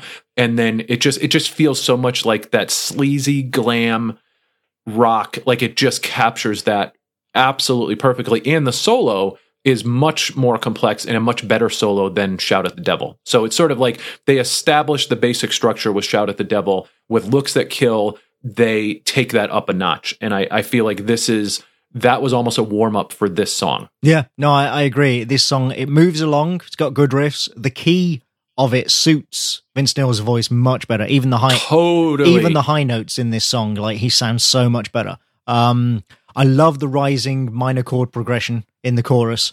They don't do that often, but it does work when they do. Oh, so good. I love the fact that when he says church strikes midnight, there is literally a bell tolling in the background. Oh, it's so good, dude. It's so good. It's like everything about it is great. Yeah. I mean, that's, you got to embrace the cheese. And I like the fact that they did that. I also like talking about Tommy Lee, in the second chorus or after the second chorus, the drums break down into that double snare section, dude, and then go back into the regular beat. That's good. That's a nice... He does a lot of that nice stuff that I don't think he gets credit for. Like, there's so much of that stuff, like his hi-hat work, too, where, like, he does this thing at, like, 22 seconds in and, like, a minute and 12, where he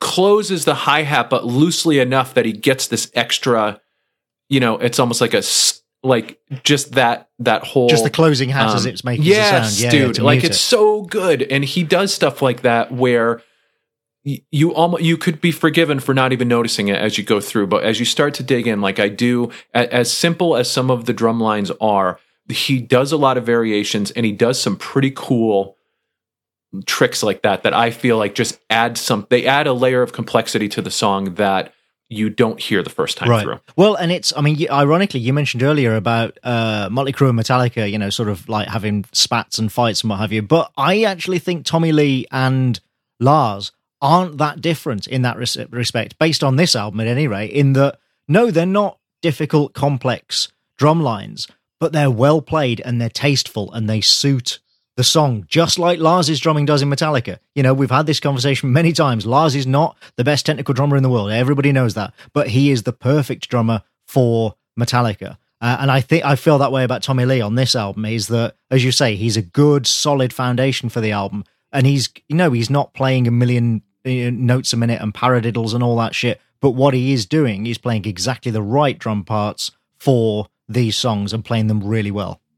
Right, and the flair that he adds to me doesn't take over the song, but it like complements it. And exactly. I feel like if you took his energy away and you just put in someone who was really just playing the same beat over and over and over without the little variations that he does, it would take a lot out of that. Like it's one of those things where like the drummer from Oasis could play these lines, but they would sound terrible.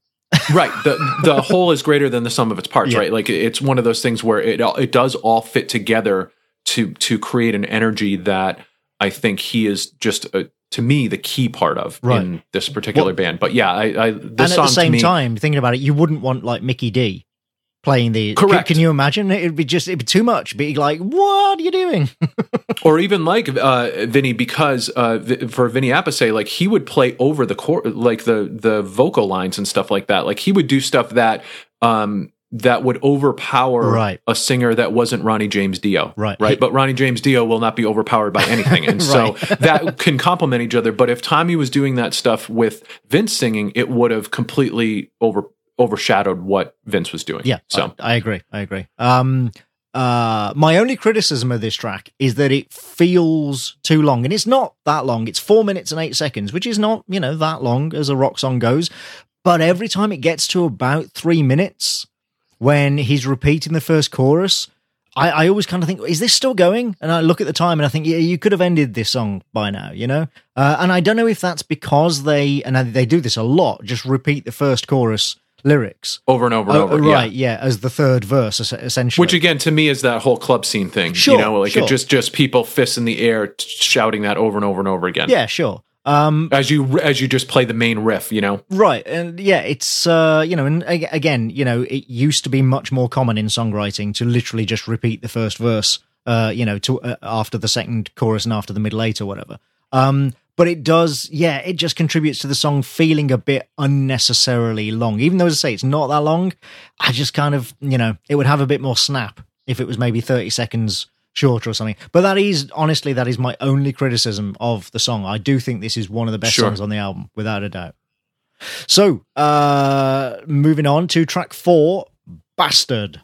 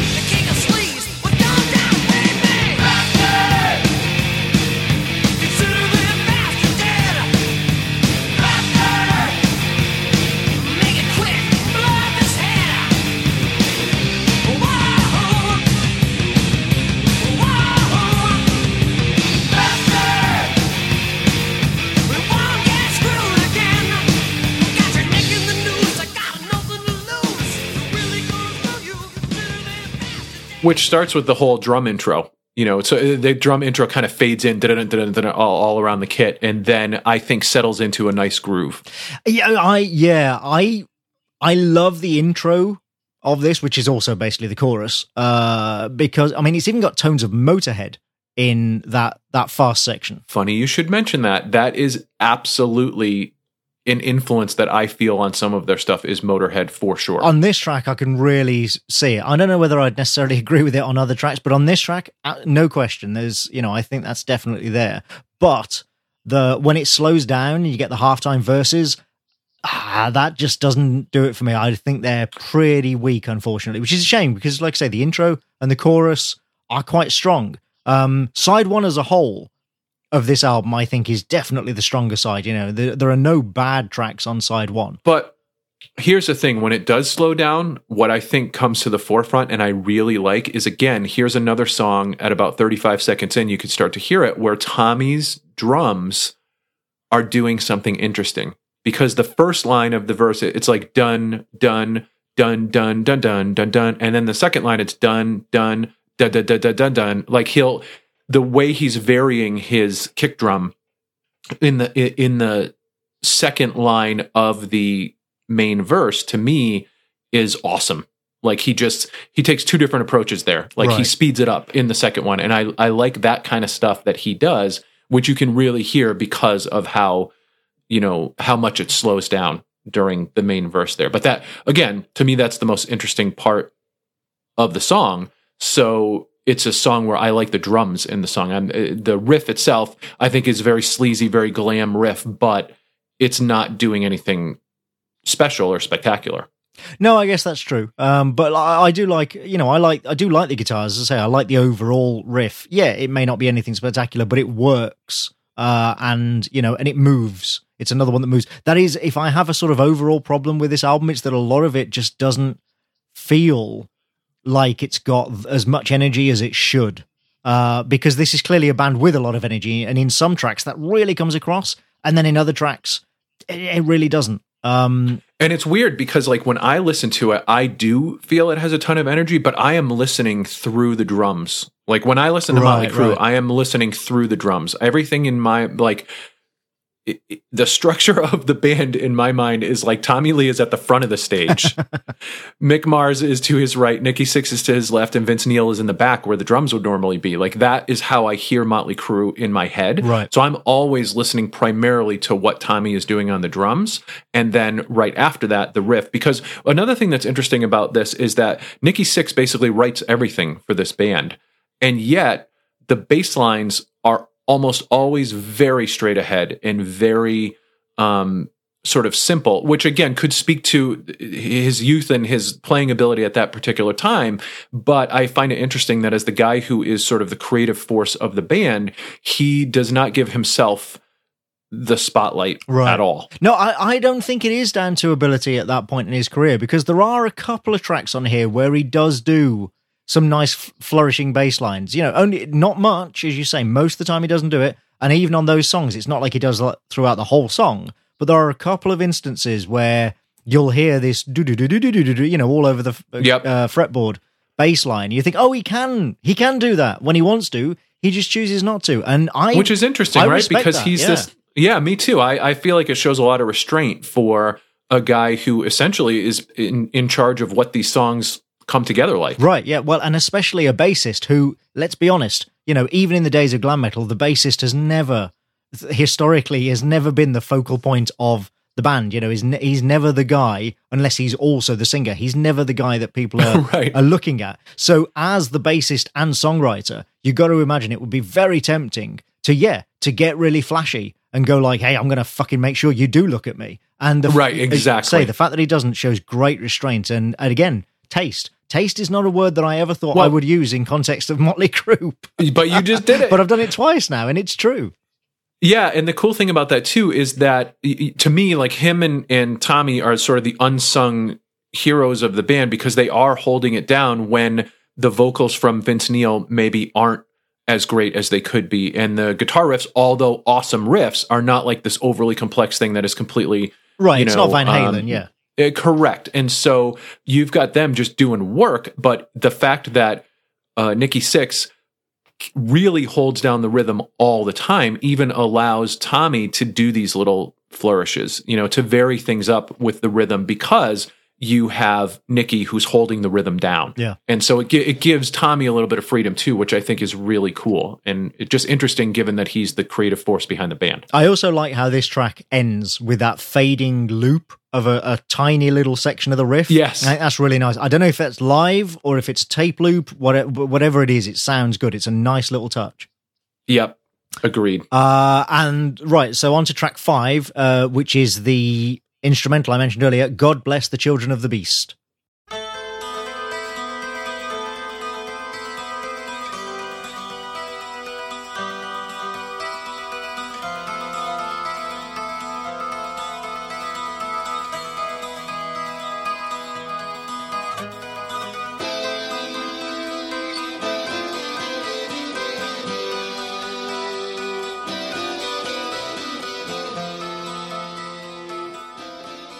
Which is certainly probably the second most complex song on the album. It's kind of a palate cleanser, which is weird at track 5 because it's not the last track on the first side. And that's so it's like I don't know why we need a palate cleanser. Right. No, I would have swapped this with Helter Skelter. And it's the only, I mean, I say instrumental, but it does have... Or opened the second side with it, right? It does have somebody singing, or several people, I don't know, singing God Bless the Children of the Beast right at the end of the track. Why isn't that the last track? It's the only track that has any lyrical thematic link to the opening spoken word intro. Why is it not at the end of the side? It drives me bonkers. Yes, you are correct to be driven bonkers by that. I don't understand that either. And to me, it's a pleasant song. Like, I like it. It's not overly complex. And Mick Mars is not an overly complex. That's not his approach to begin with. So it was. Again, it's a cool palate cleanser, but it's not like this is a shredding, moment for him to shine with the classical prowess and all that kind of stuff. It is truly just sort of a palate cleanser, or as you mentioned before, perhaps something that was filling time in order for them to meet, whatever their obligation was. I genuinely wondered about that. I mean, it's not Signs of Chaos at the start of, a Testament album or something. Right. It's also, however, the only track on which Mick Mars has a writing credit. So I do wonder if that might also have been a factor. Sure. Yep, that makes sense just to give him a credit on the album. But again, why didn't they do something like this or even reuse the same piece of music during the intro? Why have the keyboards and give a credit to the engineer Like, for some keyboards that really are, do very little other than a bit of atmosphere, why not use this music instead? And then you have that thematic link, and I just don't understand. I do not understand. I'm so I love that by is this so track. Yeah, I love that completely derailed you so much that that's perfect. So yeah, so whereas I always think of it as the break before the song that I don't really like. Right, okay. So track number 6, Helter Skelter.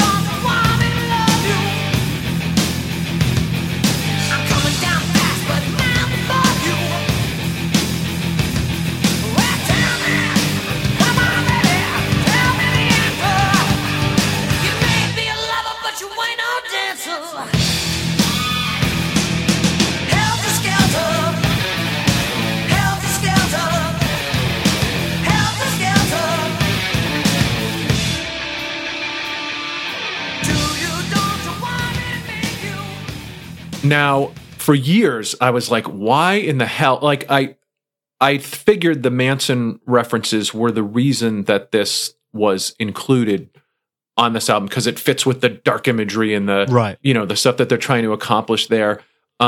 Before I ever knew it was a cover, because, and this is the Snape gif moment for this episode, I don't like the Beatles. I've never liked the Beatles. I've never been into the Beatles, and I don't know a lot of the Beatles songs. So I did not know that Helter Skelter was a Beatles cover. When I was listening to this album throughout my high school and college years, I had no idea about that. And so I just thought it was a weird choice for Motley Crue, like, on here, like, and clearly didn't pay enough attention to the liner notes to know that this wasn't a song that Motley Crue had written.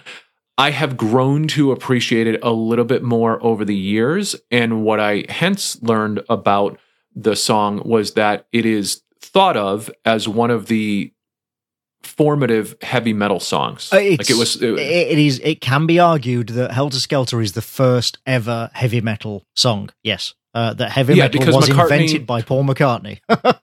Because he wrote it in response to the Who's I Can See for Miles, which some critic at the time talked about was like the heaviest, dirtiest, right, which if crunchiest song that they had ever heard. Like, it's right. What?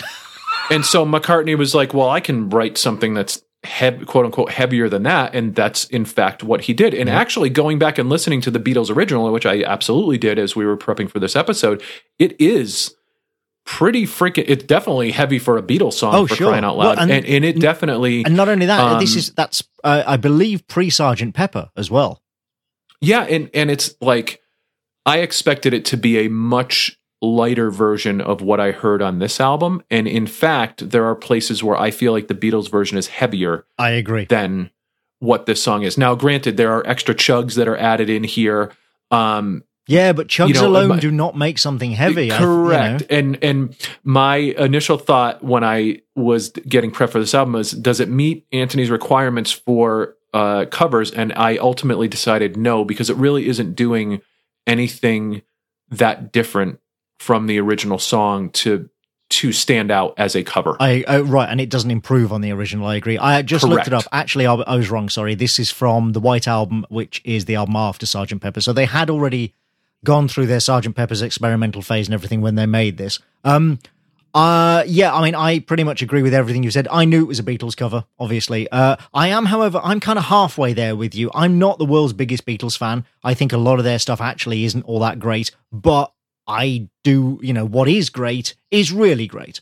So yeah, I like Sgt. Pepper's a lot. I do like quite a few tracks off the White Album and things like Rubber Soul, a few off Abbey Road, that sort of thing. And even some of their really early pop stuff, like She Loves You, that's a really great pop song. So I do, and I appreciate and admire them, obviously, but I'm not the world's biggest 100%. fan, Yeah, totally. Like complete, nothing but respect for them. Just never got into the Beatles. Sure. So I Yeah, in regards to this cover, I do kind of agree with you. It's okay. It doesn't really sound like a Crew song. Again, yeah, I understand why they picked it, because it's the birthplace of heavy metal, etc. But it doesn't improve on the original.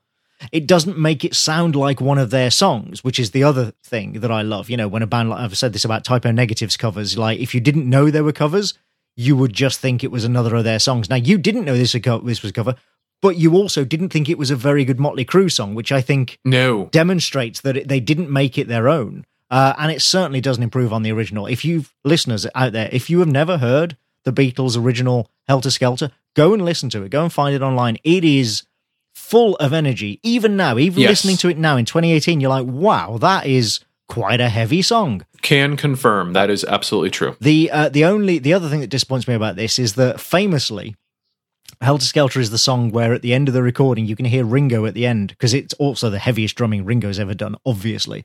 And it was after they'd done like 14 takes or something. You can hear Ringo throw his sticks across the recording room and shout, "I've got blisters on my fingers!" And I was really disappointed that we didn't hear that from Tommy Lee at the end of this song, because that actually would have improved. That would have elevated it and shown, okay, they clearly, they get it. Yeah. But instead, it's just a disappointing cover, unfortunately, and that is the end of side 1. So it's a shame, bit of a disappointing end to the side. Well, I feel like side 2 and track number 7, which is Red Hot.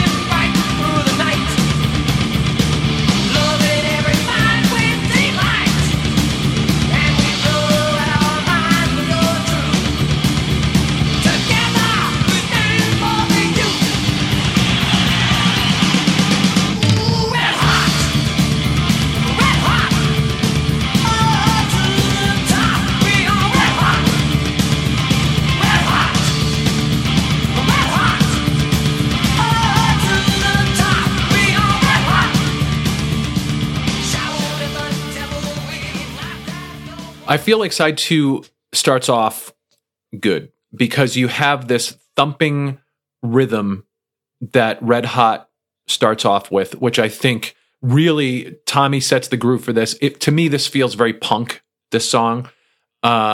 And it ties back into the whole, rebellion nature of the first side, and especially like in the beginning, like the theme that they kind of set out at the beginning of the record. I feel like this sort of reconnects to that a little bit. You get the crowd screaming at like 118 that could be like the rebellion, cheering along with their leader, that kind of thing. So I think thematically it kind of ties back in, but just from a musical standpoint, like I love the rhythm that Tommy sets from the beginning, that thumping rhythm, that rolling thumping rhythm.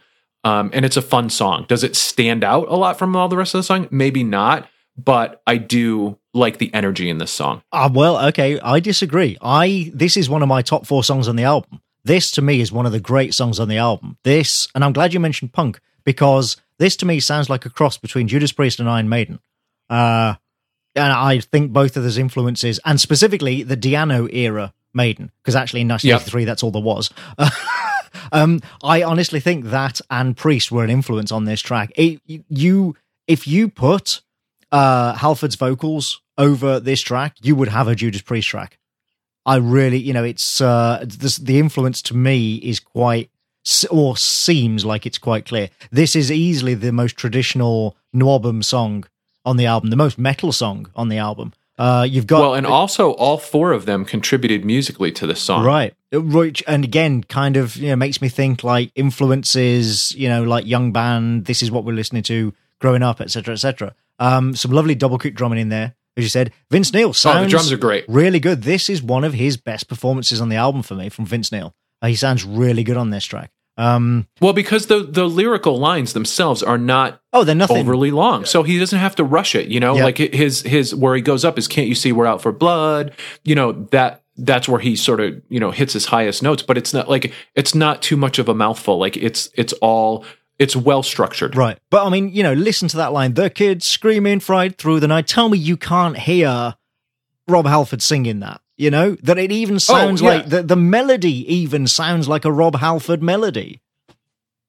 It's and that's why, like I say, this for me is one of the best tracks on the album. So, but the irony for me is like for Motley Crue, I feel like songs like "Bastard" and songs like "Red Hot," where they speed things up, that's not my favorite Motley Crue. Right, my favorite Motley Crue is when they slow it down. Oh man, right? Okay, so we are going to argue about this in the next few tracks, then I think, because we are definitely going to argue about the next few tracks. Whoever thought that I would like a Motley Crue song more than you did?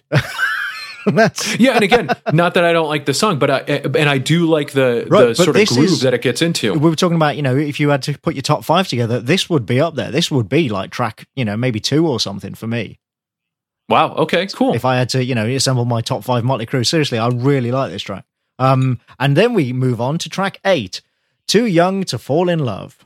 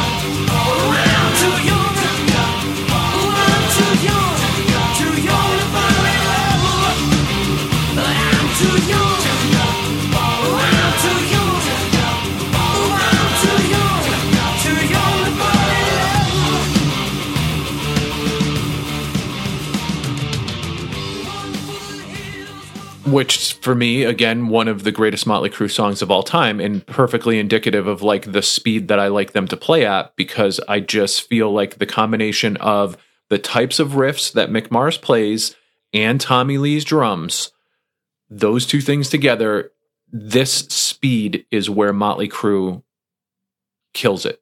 That's how I feel about Motley Crue. Yeah, yeah. We're just gonna clip that soundbite from you. I freaking love this song. Just the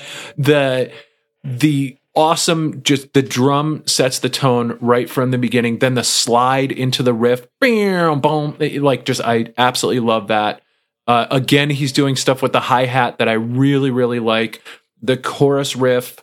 I feel like this solo is the best solo on the entire album. I did actually, in my notes, I specifically have on this one, nice solo. Yes, dude, but like not overly, like Mick is not a shredder. I mean, he'll speed it up at times and stuff, but I feel like this, like from a tone standpoint and a structure, like it just fits perfectly with this song. And then the coming out of the solo where he's just playing the riff and you have dun dun dun dun with the whole drums, man, so freaking good. I love it. My favorite, I do like the solo, like I said, I genuinely do. My favorite thing about this song is how in the final chorus at the end, they change the chords. And you know, if you're not listening for it, maybe you wouldn't notice this, but I think you'd feel it subconsciously. Is like the chorus chords are fairly standard, you know, fairly sort of standard rock chord arrangements, chord changes. But in the final chorus, they change them to a rising progression, which is completely different and gives that final chorus more of a sort of anticipatory feel and builds towards the end of the song. That's nice. I like that.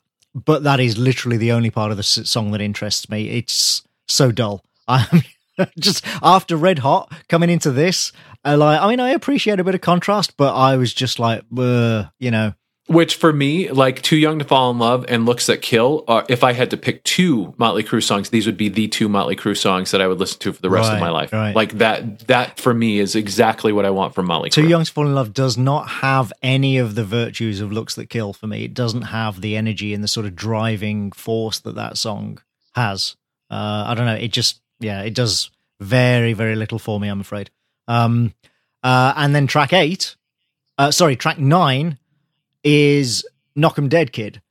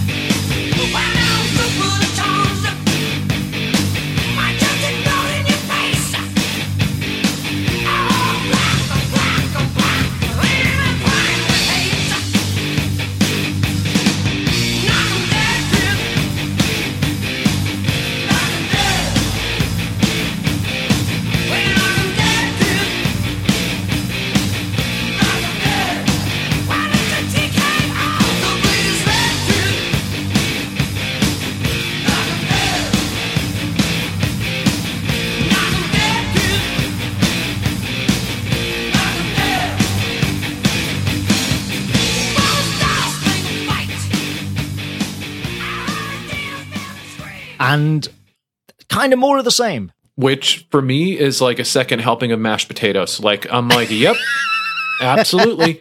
Like, does it reach for me the highs of Too Young to Fall in Love? No, but a killer riff right off the front, another slide.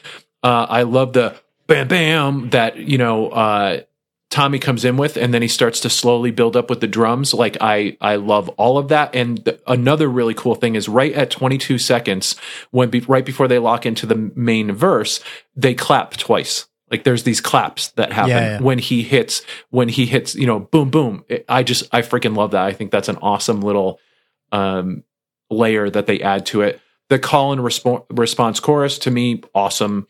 To me, this again feels like a total club song. This song, absolutely, no question. More so than many of the other songs on the album, this song reminds me of Twisted Sister. Like, I feel like this could be a Twisted Sister song. Okay, yeah, I could see that. Yeah, I do like the solo in this one. It's another one. Like, if I didn't know, I also said one of the better solos. If I didn't know better, I would have thought, and I did assume until I found out that these tracks were written by Mick Mars, basically to showcase him, doing cool guitar solos. That he could play solos. Right. Yeah. Turns out that's not the case at all, and he had nothing to do with the writing of the song overall. But they do feel like they're just kind of vehicles to showcase his guitar solos, which, like I say, they're nice guitar solos, but the song around the solo for me just does nothing. Again, I think there's another song where Tommy Lee's drums are fantastic, and he does these. The performance is fine. Don't get me wrong. Like, the musical performance, apart from Vince Neil's occasionally dodgy wailing, the musical performance generally throughout this whole album is very good. Like, I'm not knocking the performance at all, but I just don't think as songs that the last two tracks that we've heard are as strong as some of the others on the album. I think they're, I think they are the filler of the album. Sorry. Well, we are going to disagree on that, sir, but that's fine. Well, I'm afraid I think we're going to continue disagreeing because the next track is track 10, 10 Seconds to Love.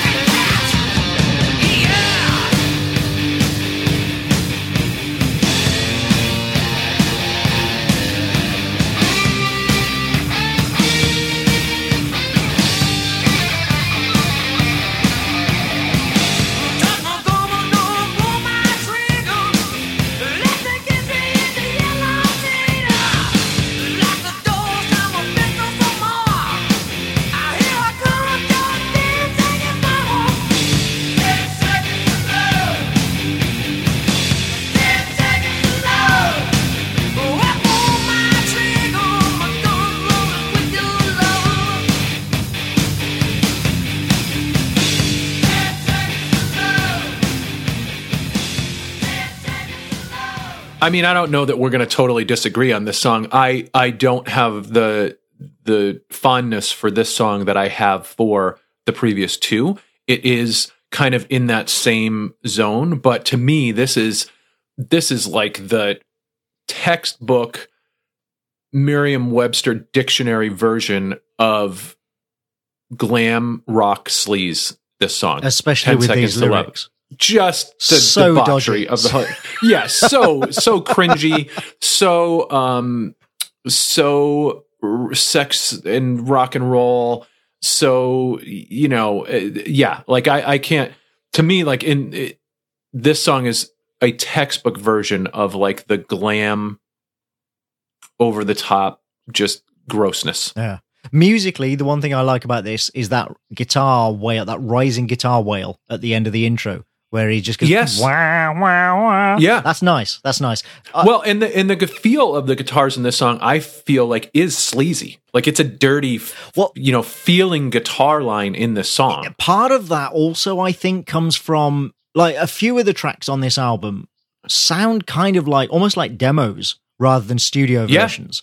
They're not multi-tracked, they're very raw, and there's nothing wrong with that. But this one, I think more than any of the others, this one absolutely sounds like, they recorded it on their 4-track at home rather than in a studio. And I think that probably contributes as well to the club slightly sleazy feel, because it does almost sound like you're listening to them live in a club, Yep, 100%. But these last 3 tracks on this side could all kind of be one long medley. Really, they're all about the same tempo. They've all got basically the same structure and drum beat. And yeah, it's wow, Yeah, for me, I do definitely disagree with that. Like, I feel like Too Young to Fall in Love and Knock 'Em Dead Kid can stand on their own. 10 Seconds to Love. I mean, if I had to get rid of 2 songs on this album, it would be this one and Helter Skelter. Right. But but this one, as opposed to Helter Skelter, this certainly feels like a Motley Crue song. Right. Oh, yeah. No question. Like you say, this is a kind of archetypal. And I do like the initial, like, bum, bum, bum, bum, bum, bum, like how it opens up, like that, how the song sort of opens before they get to the chords. You know what I mean? Yeah, I guess. But yeah, as I say, just the last You're 3, not sold? You're not sold on the it? first track on the first track on side 2, like Red Hot, sets such a good bar for me, and then the next 3 songs just you slide under it. Right. Whereas for me, I feel like Red Hot sets a great tone that is taken to another level by Too Young to Fall in Love and almost maintained by Knock 'Em Dead Kid, and then dips a little for 10 Seconds to Love. But then we get to track 11, Danger.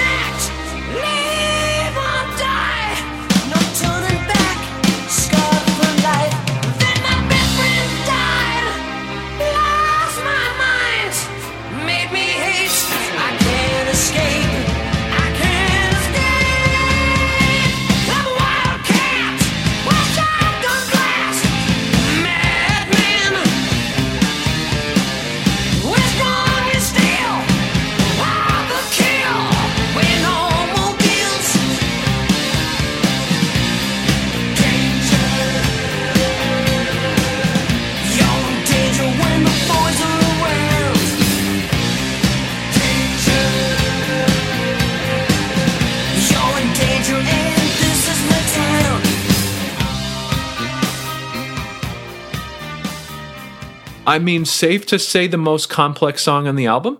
Probably, yeah. Yeah, I was, and, if you've been counting, you'll have realized this is the 4th great song on the album for me. I really like this.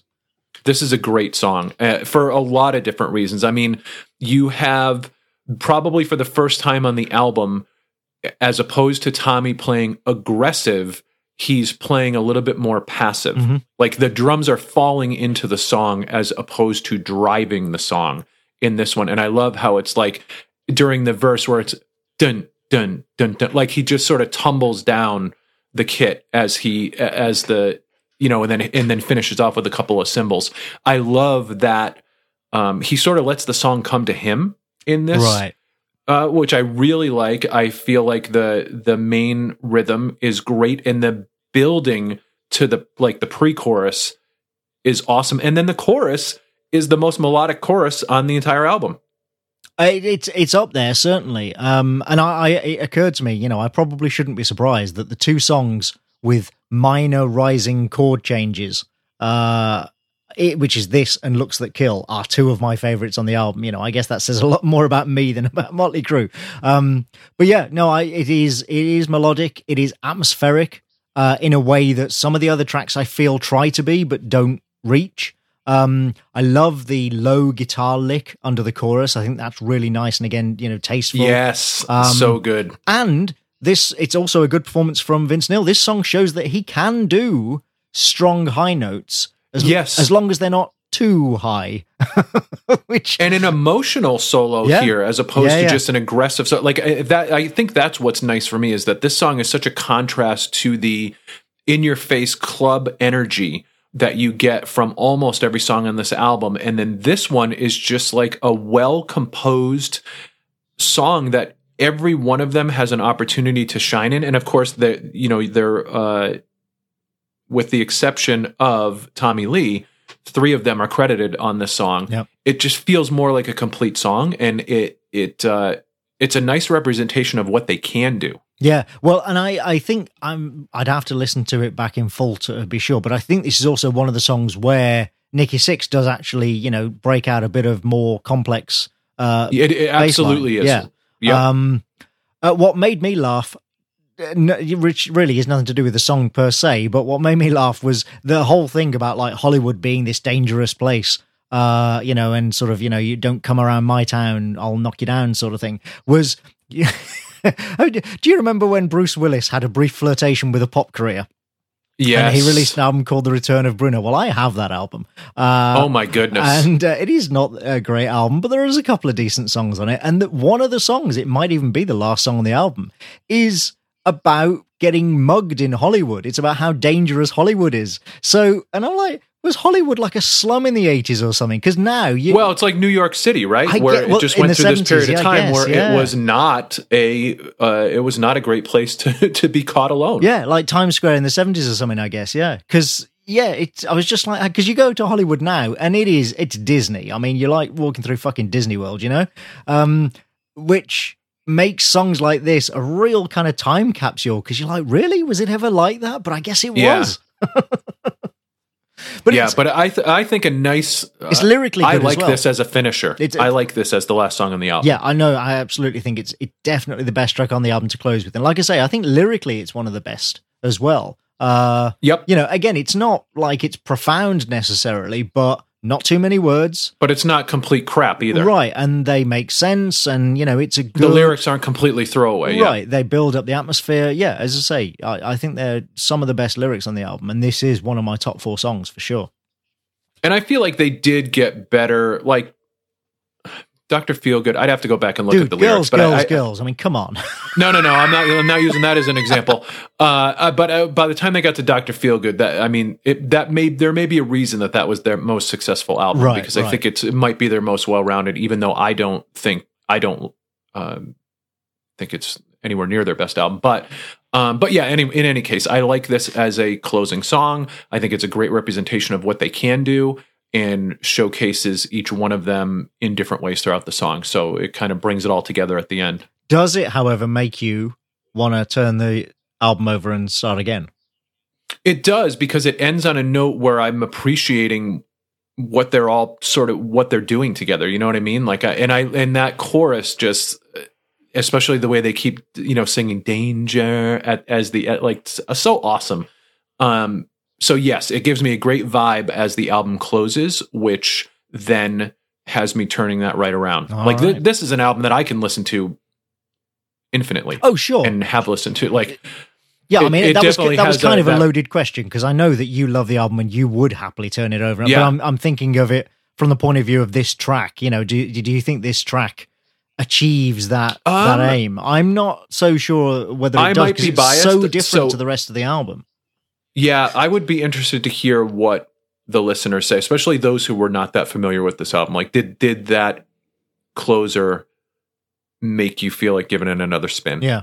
I mean, like I say, I think it's the right track to close with. Absolutely. For sure. It doesn't fit anywhere else on the album. It does fit at the end. But it is so different to the rest of the album. And it's a good track, but it's so different that, yeah, I do wonder if it has that, you know, if somebody who wasn't listening to it out of duty, as it were, sure, you know, would actually feel the urge to go back to the start and listen again. But hey. Now, before we completely wrap up this, this is a band that I have seen several times live. I was going to ask if you've seen them live. Yeah. Yeah, and although I went back through my tickets and I could only find the latter ones from the Dr. Feelgood tour. So I did see them twice on the same tour in 1989 and 1990. I saw them in December of 1989 at the Hartford Civic Center in Connecticut, and they played 4 songs off this album. Red Hot, Too Young to Fall in Love, Shout at the Devil, and Looks That Kill were the 4 that they played from on that one. And then in 1990, on June 30th, 1990, I saw them at Lake Compounce in Bristol, Connecticut. They played Red Hot, Shout at the Devil, and Knock 'Em Dead Kid for the first time since 1986. Wow. So that was a song that they had not been playing live, and they toured a shitload between 86 and 90. Yeah. And they had not played Knock 'Em Dead Kid in a while, and I was extremely excited about that. Well, and that surprises me, because as you said, like, regardless of what I may think of the track, it is absolutely a track that you imagine would go down well live and have the crowd singing along, and it's got the call and response. So yeah, that's quite surprising. Right. Yeah. So always a good mix of 4 or 5 songs from this album, I think, in a Crue set list.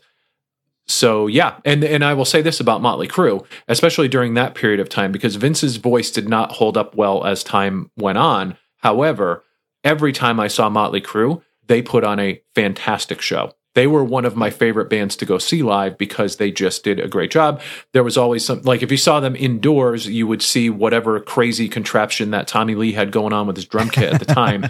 And in this tour, it wasn't the one where he was spinning in the cage. This was one where I believe he would come out and it would go out over the crowd.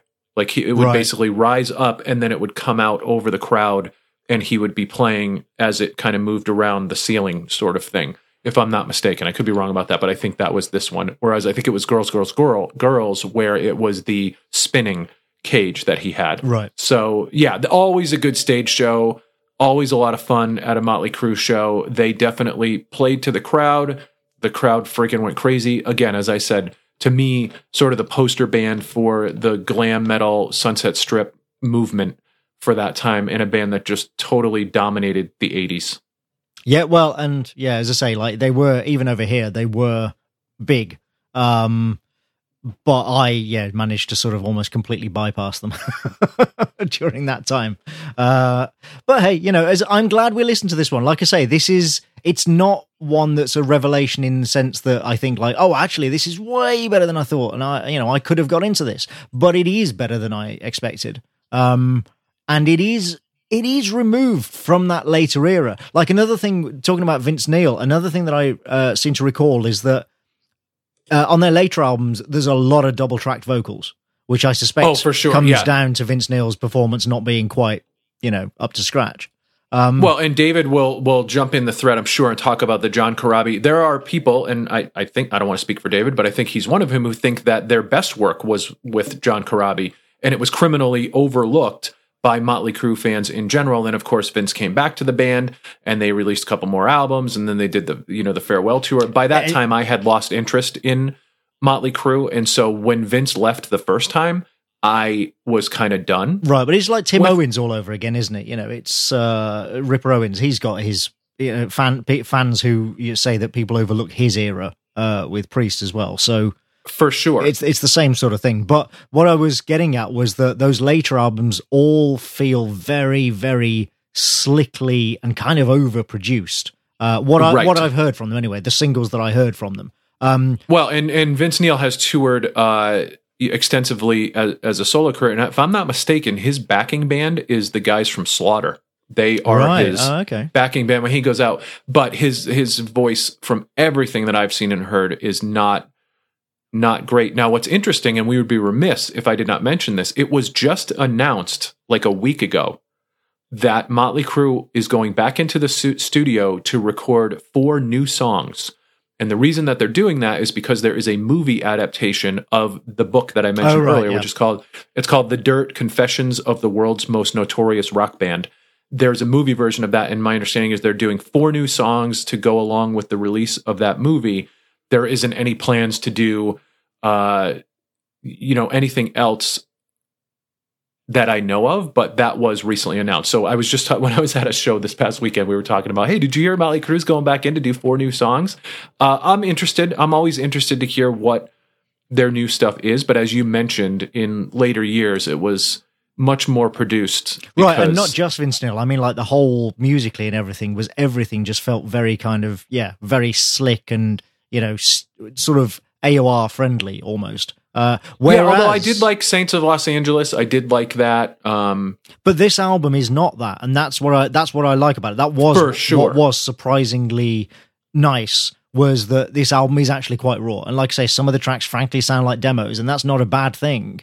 This feels like it could have been recorded, over the course of a week of them playing shows on Sunset Strip, right? For sure, right. Go in and record a couple of songs each evening after the show. Totally, which would also explain Vince Neil's vocals, actually. Right. Well, if you watch that US Festival from 1983, there's a couple songs where he sounds okay, and then there's a couple where he almost blows his vocal cords right out trying to scream. Not good. Trust me, the Judas Priest version of that festival is amazing, though. Maybe I should look for that. Yeah. But yeah, as I say, I am glad that I listened to this, and I'm glad that you chose this album as opposed to something like Dr. Feelgood or Girls, Girls, Girls, just because this is an aspect of Motley Crue that I had not heard before. I think it is the one that if you want to really, although people will argue for Too Fast for Love, I do feel like this is one where if you're going to listen to one Motley Crue album just to understand where they were in the landscape at this period of time, I feel like you have to. This is the one, yeah. Well, this is the one that broke them, isn't it? As you say, the jump of 60 places on the Billboard chart. 60 places, right? Yeah. It may not have been the most successful album in their history, but it's clearly the one that led to their breakthrough into the mainstream. I feel like it is, for sure. So let's wrap this up and give all our usual pointers and links. So thank you for listening, everyone. And remember, if you enjoy the show, please do spread the word, tell your friends, rate us on iTunes, Google Play, podcasts, wherever you listen to your podcasts, because those ratings and reviews help us appear in search results when people look for, they help surface the podcast to other people. So it really does help. And of course, you can support us directly at patreon.com/thrashitout, as we have already mentioned. If you want to get in touch, go to thrashitoutpodcast.com for links to email and mine and Brian's Twitter accounts. Or, of course, you can join the Facebook group at facebook.com/groups/thrashitout and join in the conversation there. So, homework. Yes. We have done Motley Crue. What is next? What is next is my choice. And this is the one that I mentioned actually in a thread on Facebook that I would be amazed if anybody could predict. And I almost expected there to then be a slew of people trying to predict it in that thread, but they resisted. So I'm not sure if you've ever even heard of this band. So I'm going to be really interested to see what your reaction is. We are going to do an album by a band called Skyclad. Have you ever heard of them? I have heard the name, but I know nothing about them. Excellent. Right. So we are going to do their 1994 album, Prince of the Poverty Line, which was, I'm pretty sure, was their most commercially successful album. Still wasn't that commercially successful, but it was, their biggest hit, as it were. And I suspected that I was 100% sure you wouldn't have heard the album. I wasn't sure, whether you'd have even heard of the band. So I'm going to say nothing more because I want you to go into it with open ears, as it were. I can't wait. Any of our listeners out there who do know Skyclad and maybe know this album, you're probably having the same thoughts I am right now, and I'm really looking forward to the next episode. I cannot wait. I actually love when we are listening to an album that I have no frame of reference for whatsoever, and this is one of those albums, so fantastic. I'm looking forward to diving in. All right, brilliant. So, thank you for listening, everyone. We will see you again next time. Keep thrashing. Take care.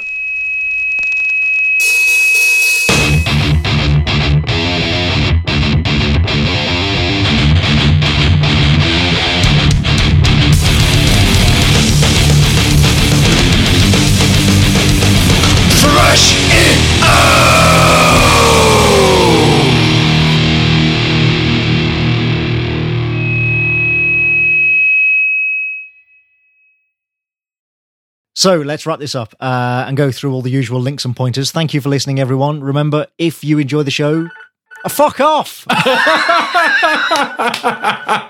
That should be the outro.